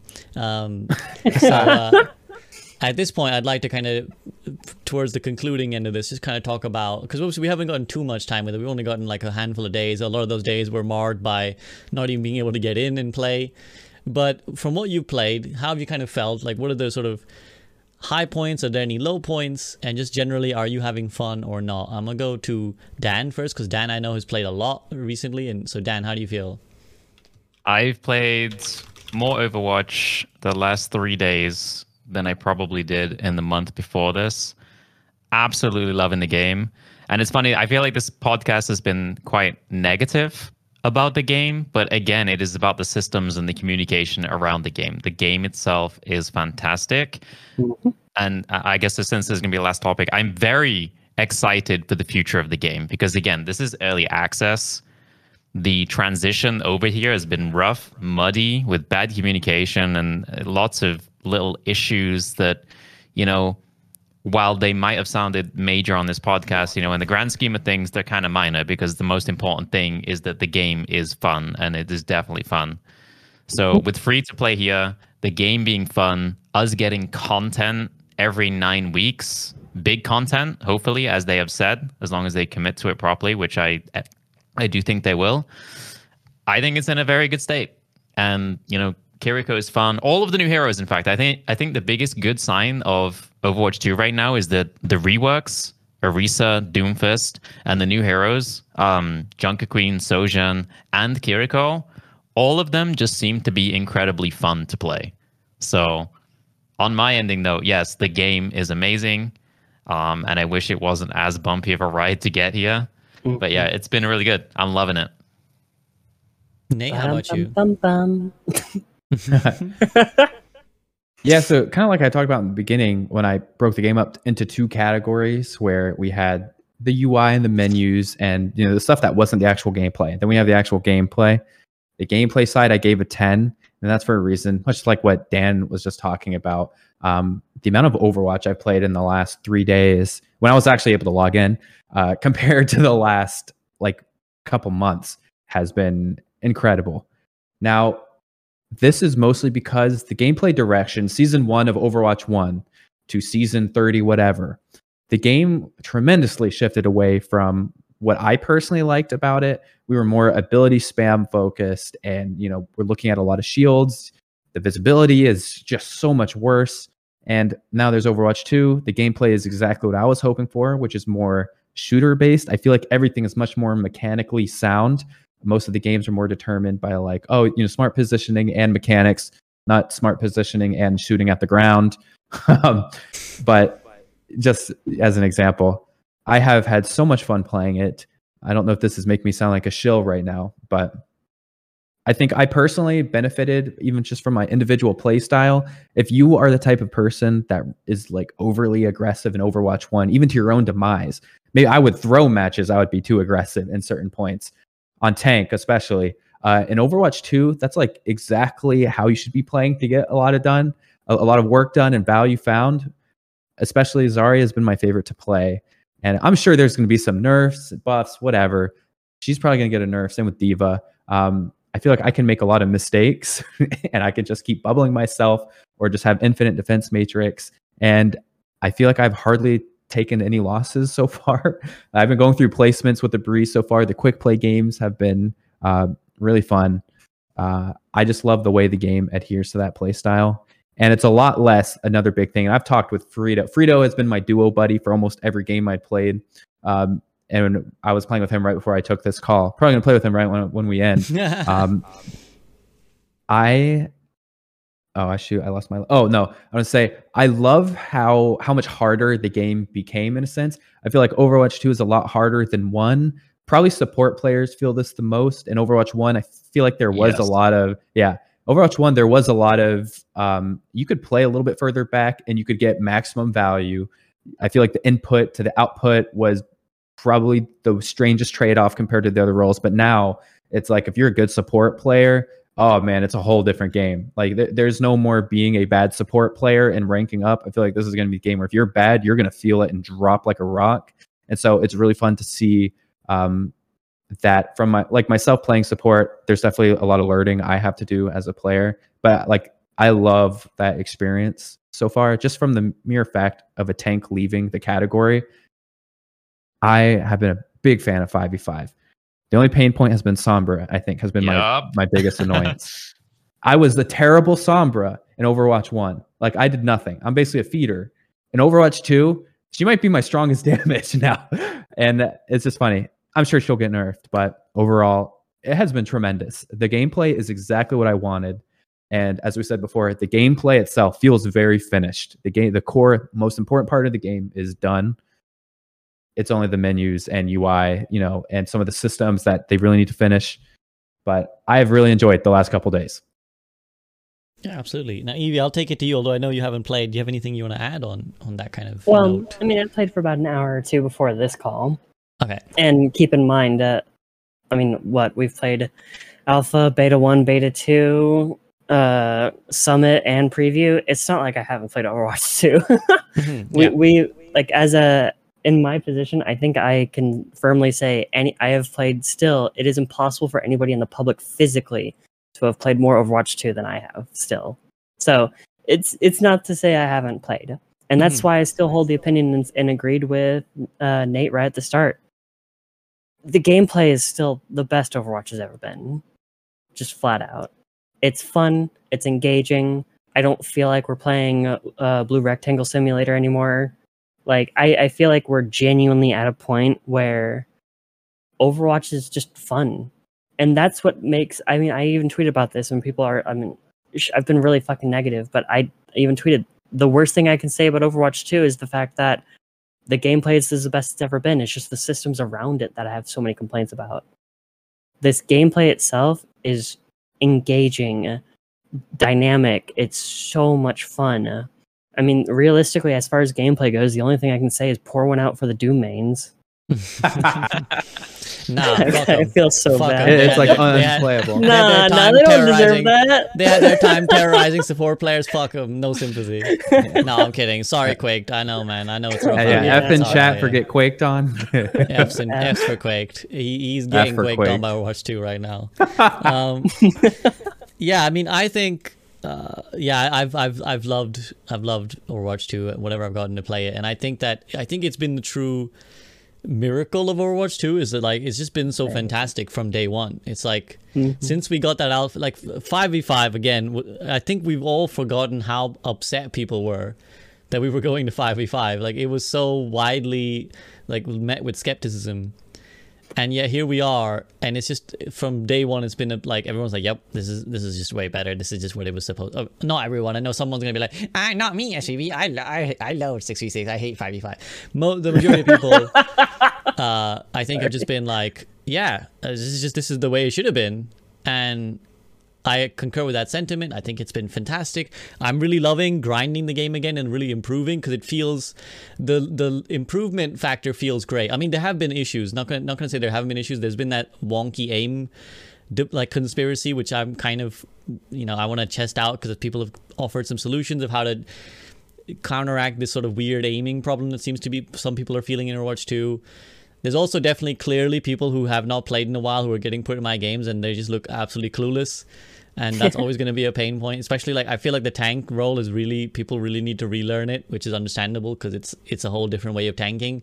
I'm seeing a lot of clueless tanks who don't know what they're doing, but I'd still take it all day every day or Overwatch 1. And it's been really great. And again, nowadays Samido has like dug himself inside my mind, because every time I talk about balance, I always hear Samido's voice somewhere like, "No, SAB Kiriko's so broken. What are you talking about? This shit's so OP. This shit's free." But I'm just like, it's so good. Even though some people are like upset about the strength of tanks, I think it's so great. The tanks, people finally want to play them. People are having fun with them. Seems like people want to play every role, right? I know support queue times are low, but it feels like people want to play every role. And when Kiriko gets in, I'm sure people want to play a lot of support in comp too. So I think it's been phenomenal, and that's why I had that optimistic take at the start, where I was like, all these like issues that we've spent the podcast talking about, which hopefully are helpful because they will make the game better in the long term. When we sort all this stuff out, and like again 6 months down the line, when that's all done, and we just need to focus on the gameplay itself. When that batch of people come in for the PvE, they're just gonna be like, this is an incredible game. This is just like so good, so polished. And I think the value they're gonna get for the free-to-play experience, like when they log in, I think it's just going to be so great. So I look forward to that. Sorry, you want to say something? No? Who, me? Yeah, no? I thought Evie, you were starting. No? Okay. Okay, well then, let's get to nodding and agreeing. Nodders. Let's get to our concluding thoughts then, because I know I've taken a lot of you guys' time. So concluding thoughts, simply, what are you hoping for the rest of this season? So now we actually have meaning to our seasons. Next season will be a whole new hero and all this stuff. But what are you kind of hoping for the rest of this season? I'm going to start with Dan. Season? We're just starting this one. Yeah, I'm just starting. This season, I mean, I'm just excited to get into ranked. So I'm in a bit of a different spot because I've decided to commit to Kiriko and just get like as good as I can at Kiriko before ranked comes out. So I'm just honestly excited to get into ranked with Kiriko. What am I hoping for? I hope that people don't insta-lock my Kiriko before I do, because I will be the best Kiriko once I get into ranked. Don't worry, that's it, really. I'm just excited to play ranked. Just remember where she is on the screen. Hover your mouse beforehand. Just click, click, click, yeah, click, click, click. Exactly.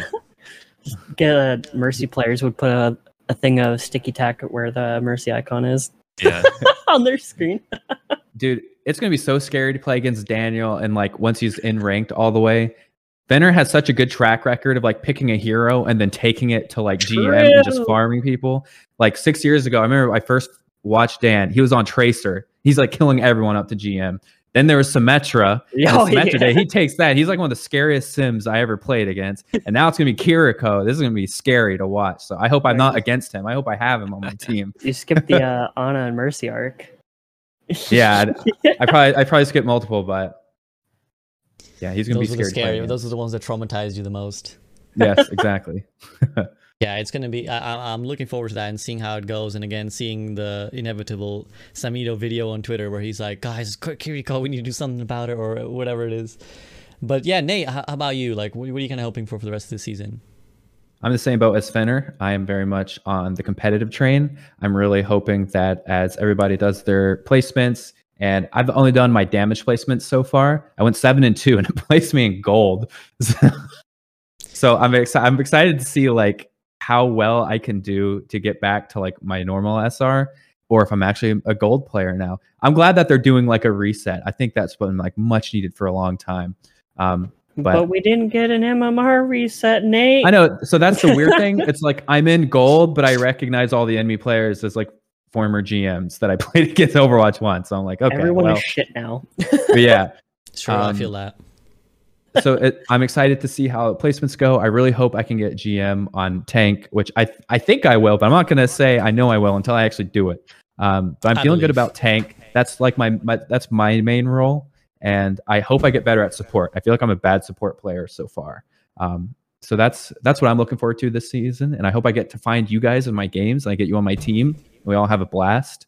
So that's what I'm hoping for season. Are they considering the season 1 or season 30s? Okay, this is going to be season 1. They're calling it. All right. Yes. All right, Evie, what about you? I'm just excited for seasons to matter again. I don't know what I'm going to get next season, but I'm just excited they're actually committing to making seasons a thing. There's going to be changes. There's going to be balance changes. There's going to be a new map next season. We can actually say and count on, and a new hero next season. We're getting a new map and a new hero next season. Like, how exciting is that? It's amazing. Like, I don't really care about anyone saying anything else. The fact that the game is actually going to be updated and we actually can actually predict what's going to happen and what updates we're getting. The fact that season 2 we're getting a new tank. Let's go. Like, that's the kind of stuff that I'm excited about. Is like not only the communication that has been good, but also we can actually now know what to expect and look forward to it. 100%. I think it's been a great. I think this, for all the negatives, there's been so many great decisions. Again, we kind of poked at a lot of the things that we didn't like, but that the implied stuff behind the scenes, all the stuff we already like. And I think this is one of those great changes. For so long, we were like, please make seasons matter, and now they matter. And I'm looking forward to, I want to do a Dan next season. When this tank comes out, I'm going to be Dan in quick play, just grinding this tank for 2 weeks until until it's in pub. Because I'm like, I'm loving it. I want new tanks to grind. I want new heroes to grind. And yeah, I'm really excited. I can't wait for this World of Overwatch 2. I'm so more renewed in my hope and optimism for this game than I've been in a long time. So I just let it keep coming, let the days keep coming. And also, one thing that's been great is just seeing so many people try Overwatch 2 on my timeline. Like, a lot of people that I follow from different places, they're all like trying Overwatch 2 and sharing their clips of like, oh, this game is actually really fun. And whatever negative press that has come, whatever, people might want to say about this, that, the other, I feels like everyone, the 90% of people who play Overwatch 2 are like, this is a fun game. And you've done a good job when you're making a game when that happens. So let all the rest of the pieces fall where they may. But that's all I've got to say. Thank you again to my guests, guys, my lovely guests. If you're on Twitch chat right now, again, exclamation mark before their names. We'll bring up all their socials. If you're listening on YouTube or Spotify, it'll be in the comments or the description. So please do check them out. It has been amazing. They're so kind to give me so much of their time. And they're all great people as well. So give them your love and support. But guys, anything else you want to say before we peace out here? Yes. Also, chat, put a huge thank you to SVB for organizing these. He's done so many over the many years that he's been here. And oh my gosh, it's amazing. SV, thank you for organizing.